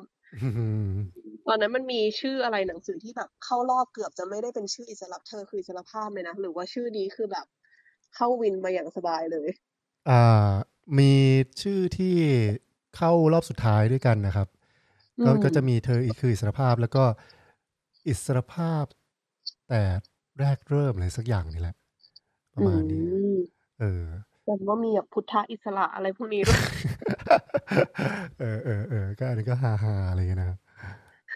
แต่ชื่อนี้ก็แบบก็โอเคครับชอบชื่อนี้เพราะว่าเราก็รู้สึกว่ามันก็ฟังดูร่วมสมัยด้วยไม่เชยนะฮะแล้วก็มีความไร้เบาๆนะฮะแล้วก็เราคิดว่าชื่อหนังสือภาษาอังกฤษมันก็ค่อนข้างจะสื่ออยู่แล้วด้วยอะไรเงี้ยมันก็ดูจะสอดคล้องกันดีกับชื่อภาษาไทยคือเป็นแบบ key message ในตัวของมันเองใช่มันไม่จำเป็นต้องแปลตรงตัวใช่ครับอยากรู้เพิ่มเติมวันนี้แอบถามเรื่องกระบวนการแปลหนึ่งคืออิมว่าหนังสือเล่มนี้เป็นหนังสือที่ใช้เวลาแล้วก็กระบวนการแล้วก็การมารุมมาตุ้มของคนหลายคนอยู่เหมือนกันเนาะใช่คือแบบมีพี่น้องมาแล้วก็มีอิมมาแบบตัวนิดนึงแล้วก็พี่ตั้มก็ใช้เวลากับมันต่ออีกเกือบ3 เดือนเลยใช่ปะในพังงานครับอยากรู้ว่าแบบในการแปลมันมีความยากของหนังสือเล่มนี้อะไรยังไงไหมที่แบบคิดว่าต้องใช้เวลาละเลียดกับมันนานขนาดนั้นใช่คือเราคิดว่าเริ่มต้นเนี่ยนะฮะพี่น้องเนี่ยเริ่มต้นงานส่วนแรกก็คือการเก็บความทั้งหมดนะฮะของหนังสือโดยไม่ตกหล่นมาเป็นภาษาไทยก่อนนะฮะแล้วก็เราคิดว่าอิมมาช่วยในขั้นที่ทำให้หนังสือเนี่ยมาสู่โครงที่อ่านได้อย่างต่อเนื่องอย่างลื่นระดับหนึ่งนะครับคือมันเหมือนกับว่าการแปลหนังสือจากภาษาอังกฤษเป็นภาษาไทยเนี่ยการที่คนแปลเนี่ยเข้าใจเนื้อความแล้วก็เก็บความมาได้ทั้งหมดเนี่ยอันนี้สำคัญนะครับพี่น้องเขาก็เป็นล่ามอยู่แล้วเขาก็แปลออกมาได้ดีแต่ว่ามันจะมีปัญหาตอนเวอร์ชันแรกก็คือว่าด้วยความที่พี่น้องเขาเป็นล่ามแบบ spontaneous เขาก็จะแปลแบบไปเรื่อยๆนะฮะแล้วมันจะไม่มีความคล้ายๆแบบว่าใช้ศัพท์หรือว่าการรูปประโยคอะไรเงี้ยที่มันรู้สึกว่าเป็นเรื่องเดียวกันมาเรื่อยๆบางครั้งเนี่ยคำศัพท์คำเดียวกันก็แปลด้วยภาษาไทยเนี่ยต่างกันอย่างเงี้ยซึ่งมันจะค่อนข้างมีปัญหาเวลาอ่านอยู่พอสมควรซึ่งผมไม่ได้หมายความว่า ไอ้ final draft อันเนี้ย final ไอ้เวอร์ชันอันเนี้ยมันสมูทนะครับมันก็คงยังมีอะไรที่ประดักประเดิดอยู่แน่นอนแหละแต่ว่ามันก็ค่อยๆปรับมาสู่จุดที่เรารู้สึกว่ามันสมูทขึ้นเรื่อยๆนะครับคืออิมเนี่ยก็มีประสบการณ์ในการทำงานเขียนของตัวเองบรรณาธิการคือมีประสบการณ์เยอะอิมก็มาช่วยทำให้งานเนี่ยมันเข้ามาสู่ร่องที่แบบมันเป็นไปได้แล้วอะนะฮะแต่ทีนี้ผมคิดว่าเวอร์ชั่นสุดท้ายเนี่ยผมจำเป็นต้องเข้ามาดูเพราะว่ามันมีหลายๆเรื่องที่มันคล้ายๆมันละเอียดในแง่ของทั้งทางจิตวิทยาและจิตวิญญาณนะโดยเฉพาะในช่วงบทท้ายๆครับก็เลยต้องมาดูตรงนี้นิดนึงเพราะว่าถ้ามันหลุดตรงนี้ไปเนี่ยมันอาจจะเก็บตรงบางส่วนที่เรารู้สึกว่ามันจำเป็นต้องสื่อเนี่ยไม่ได้นะฮะก็แอบเห็นนิดนึงก็เลยรู้สึกว่าเฮ้ยคือมันจริงๆมันก็ปล่อยได้ต่อตอนที่อิมทำแล้วเนาะแต่ว่ามันเหมือนกับมีนิดนึงอะที่แบบประมาณว่าขออีกนิดแล้วกันว่ะไม่นั้นแบบมันอาจจะแบบว่าแบบในความรู้สึกของเราอะที่เป็นบรรณาธิการอะก็รู้สึกว่ามันต้องเติมอีกนิดนึงนะครับก็หนังสือเล่มนี้ครับมันจะว่าอ่านง่ายก็อ่านง่ายนะจะว่าอ่านยากก็อ่านยากนะฮะมันเป็นหนังสือที่เราว่ามันเป็นหนังสือกึ่งวิชาการนะครับมันเป็นอะไรที่ใช้ตรรกะมากแล้วก็ต้องตามไปทีละบททีละพารากราฟนะครับค่อยๆปูพื้นฐานความเข้าใจไปตั้งแต่บทแรกโอเคอ่านบทหลังเลยก็ได้แต่ว่าเราคิดว่าถ้าปูพื้นฐานตั้งแต่บทแรกเนี่ยเราจะค่อยๆเห็นว่าคล้ายๆประตูนี้เปิดไปสู่ประตูนึงประตูนี้เปิดไปสู่ประตูนึงเนี้ยไปเรื่อยๆแล้วก็จะทำให้เราเห็นว่ามันค่อยๆชิฟนะครับจิตใจเราหรือมุมมองเราเนี่ยให้มันเปิดต่อการโฮประสบการณ์ที่กว้างขวางขึ้นของเราเนี่ยได้อย่างไรนะฮะก็นั่นแหละครับนะอยากเสริมพอยนิดนึงเพราะว่าจริงๆคืออิมตื่นเต้นมากตอนที่ได้อ่านแบบภาคที่มันเสร็จสมบูรณ์แล้วเนาะเพราะว่าอยากเทียบว่าตรงไหนที่มันเป็นจุดที่มันจะต้องแก้ซึ่งมันเคยมีคนพูดว่างานแปลจริงๆมันเป็นคล้ายแบบงานการเมืองประเภทหนึ่งเพราะว่าเขาบอกว่าบางคำที่มันเป็นคอนเซปต์ในภาษาอังกฤษอะที่มันมีแต่ว่ามันไม่มีในภาษาของเราอย่างเงี้ยมันก็เกือบจะทำให้เราไม่มีแนวคิดนั้นอยู่ในหัวสมองของเราเลยซึ่ง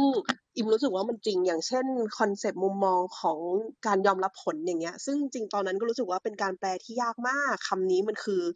อะไรเนาะไอ้ fruitional ใช่ไหม fruitional fruit ที่แปลว่าผลนะครับ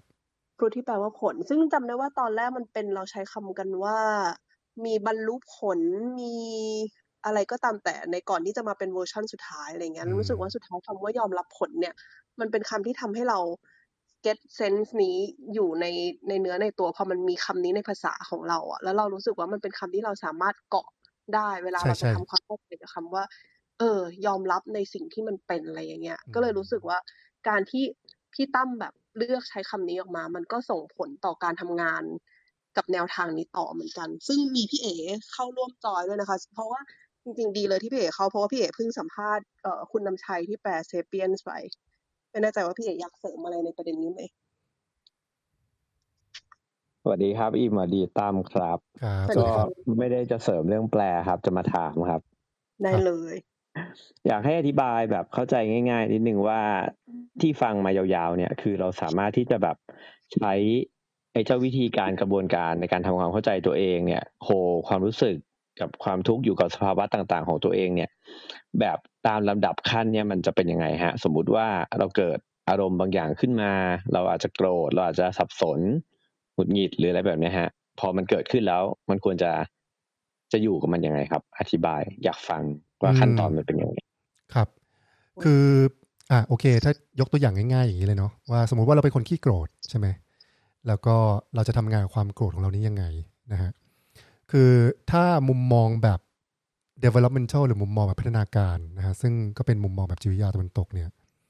เขาก็จะสัมภาษณ์เราใช่ไหมเราจะมีช่วงเวลาเป็นเซสชันที่เราจะไปนั่งคุยกันในจิตวิทยานะฮะเขาก็จะให้เราเล่าเรื่องในอดีตนะครับหรืออาจจะแบบว่าเหมือนกับเล่าเรื่องราวปัจจุบันก่อนว่าเราประสบปัญหากับความโกรธของเราแล้วก็มันเริ่มจะเห็นเป็นปัญหายังไงกับชีวิตเราแล้วเราทำไมเราถึงตัดสินใจที่จะพาตัวเองมาเจอนักจิตวิทยานะฮะทีนี้พอเราเล่าเรื่องราวตัวเองที่เจออยู่ตอนนี้สักพักหนึ่งเขาก็อาจจะเริ่มให้เราเนี่ยเชื่อมโยงกับสิ่งที่มันเป็นต้นต่อเนาะก็คืออาจจะเป็นอดีตที่เกิดขึ้นในวัยเด็กนะครับการเลี้ยงดู การอยู่กับพ่อแม่นะฮะสถานการณ์บางอย่างในชีวิตที่มันเข้ามาแล้วก็ทำให้เราเกิดกลไกของการใช้ความโกรธเนี่ยนะฮะเป็น outlet นะครับในการใช้ชีวิตอยู่ของเราได้จนเรามาเป็นผู้ใหญ่ทุกวันนี้มันต้องมีอะไรบางอย่างที่มันเป็นที่มาแล้วก็ส่งต่อวิธีการอันนี้มาเรื่อยๆว่ามันเป็นวิธีการที่ใช้งานได้มาโดยตลอดนะครับอันนี้ก็เป็นขั้นหนึ่งคือเราว่าส่วนของ developmental เนี่ยมันช่วยทำให้เกิดสิ่งที่เรียกว่าความเข้าใจตัวเองนะฮะสังเกตว่าเวลาเราไปเข้าเวิร์กช็อปอบรมอะไรต่างๆมันก็จะมีกิจกรรมที่ทำให้เราเนี่ยเข้าใจตัวเองลักษณะแบบนี้แหละนะอาจจะเป็นนพลักษ์อาจจะเป็นอะไรต่างๆก็จะประมาณเนี้ยก็คืออิงอยู่กับประมาณเนี้ยว่าตัวตนของเราเนี่ย develop ขึ้นมาได้ยังไงนะครับแล้วก็มีรูปแบบวิธีการในการโคฟกับสิ่งต่างๆในยังไงซึ่งพอเราเกิดความเข้าใจตัวเองหรือหินพวกนี้นะฮะมากขึ้นเนี่ยนะฮะมันจะทำให้เราเหมือนกับเริ่ม aware ว่าเฮ้ยกูแม่งใช้วิธีการแบบนี้ไว้ในการดีลกับปัญหากูทำแบบนี้อีกแล้วใช่ไหม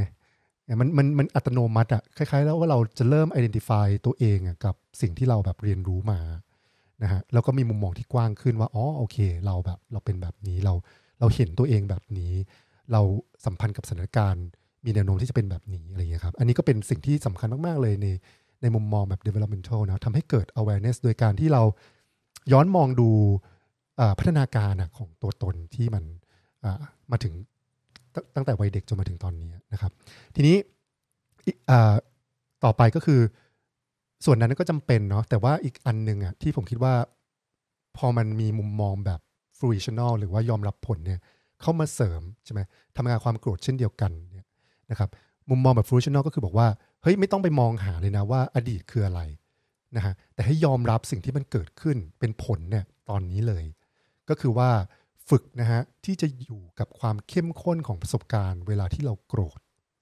นะครับโดยเริ่มต้นจากการที่เรามี embody awareness นะบทที่5ก็คือการอยู่กับการตระหนักรู้หรือการตื่นรู้ในร่างกายนะครับเพื่อที่จะโฮความเข้มข้นของประสบการณ์เวลาที่เราโกรธ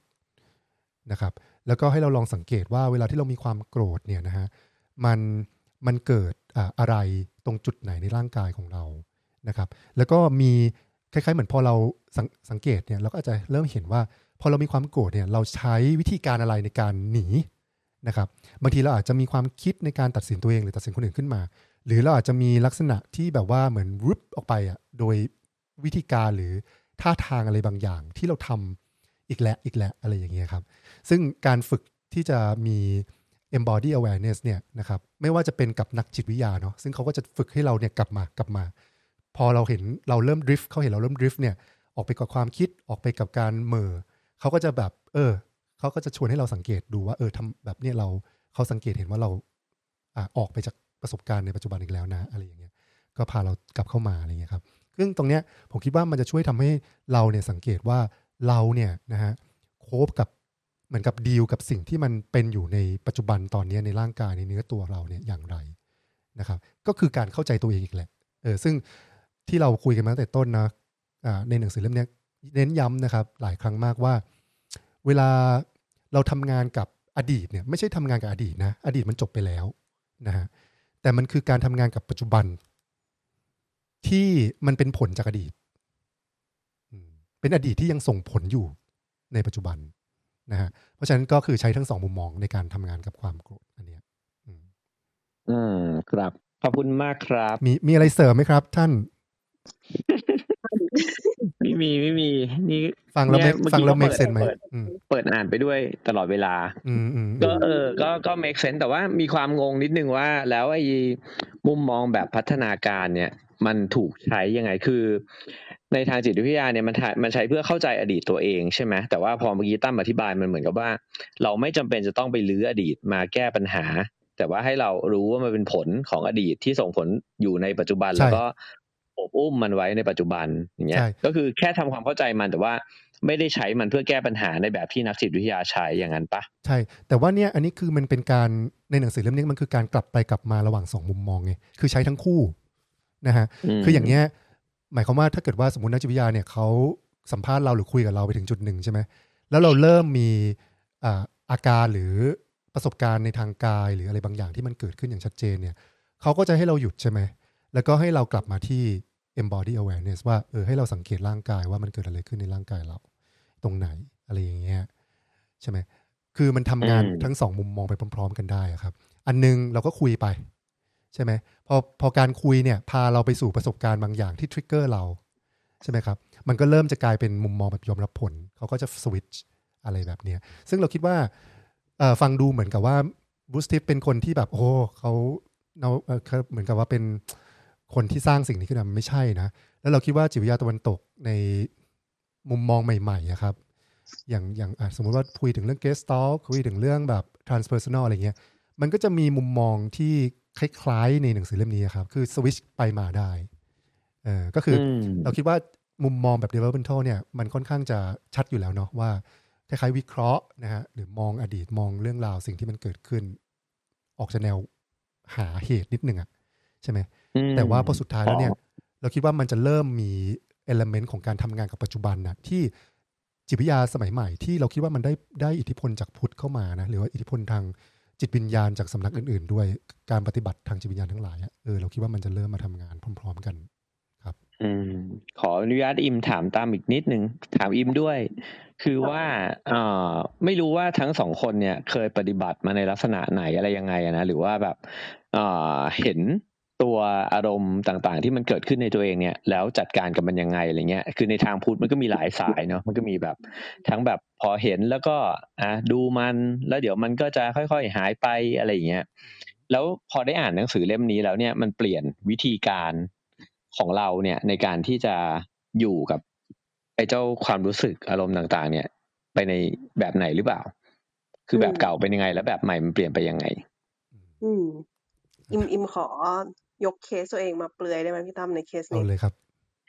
จริงๆในหนังสือมันมีคนหนึ่งที่ชื่อมาซี่หรืออะไรสักอย่างไม่แน่ใจพี่เอ๋อ่านถึงหรือยังเนาะคือแต่ก่อนพี่เอ๋อิมว่าอิมเป็นคนที่อินกับในเส้นทางแรกมากคือชอบแบบหาวิธีการในการขุดคุยอดีตอะไรที่เป็นสตอรี่ส่วนตัวเนี่ยจะรู้สึกว่ารู้สึกตื่นเต้นกับการที่ได้รู้กับมันแล้วเราก็รู้สึกจริงๆว่าหลายๆครั้งเราก็จะยึดอยู่กับตรงนั้นน่ะแต่แบบมันเคลื่อนไปสู่ขั้นที่2ไม่ได้สักทีว่าแล้วมันจะแก้ยังไงอะไรอย่างเงี้ยซึ่งมาซี่เนี่ยตอนอ่านแล้วรู้สึกว่าเฮ้ยนี่คือแบบตัวเรามากๆอะไรเงี้ยคือในหนังสือเขาบอกว่ามาซี่จะเป็นคนเหมือนกับว่าถ้าสมมุติว่าคือคนรักของเขามักจะแบบขึ้นเสียงเวลาแบบมีประเด็นใส่กันอะไรเงี้ยแล้วเขาก็บอกว่าพอคนรักขึ้นเสียงปุ๊บสิ่งที่เขาจะทำไม่ว่าจะคนรักหรือพ่อแม่หรือใครก็ตามนะสิ่งที่เขาจะทำคือการปิดตายคือจะแบบมีความฟรีซใส่แบบแน่นิ่งใส่อะไรเงี้ยเพื่อที่เราจะไม่ต้องรับสู่ความรู้สึกถาโถมอันนั้นอะไรเงี้ยซึ่งแต่ก่อนเราก็รู้แหละว่าเรามีแบบท่าทีอย่างนี้แล้วเราก็จะแบบโอเคมันรู้แต่คือมันยังไงต่อแต่ว่าพอมันมีมุมมองอันที่2ที่มันเป็นการยอมรับผลแล้วเขาพูดถึงวิธีการทำความรู้สึกไปในเนื้อในตัวพี่เอ๋สำหรับอิมอันเนี้ย impact กับอิมเพราะอิมรู้สึกว่ามันคือการรู้ท่าทีตัวเองใช่ปะไอ้มุมมองแรกแต่ว่าไม่กระโดดไปหาท่าทีนั้นทันทีคือทันทีที่รู้แล้วพอมันปรากฏขึ้นมาเหมือนเราแบบเห็นแล้วเฮ้ยมันมาอีกแล้วอะไรอย่างเงี้ยแต่ว่าพอเราเห็นว่ามันมาอีกแล้วปุ๊บสิ่งที่เราทำคือลองค้านกับมันดูว่าแล้วถ้าเรากระโจนเข้าไปหามันอีกนิดล่ะคือถ้าเราเป็นคนท่าทีหนีเนาะแต่การที่เรากระโจนขยับเข้าไปหามันมันเป็นยังไงเอาให้มันสุดเลยอย่างเงี้ยจนมันค่อยๆคลาย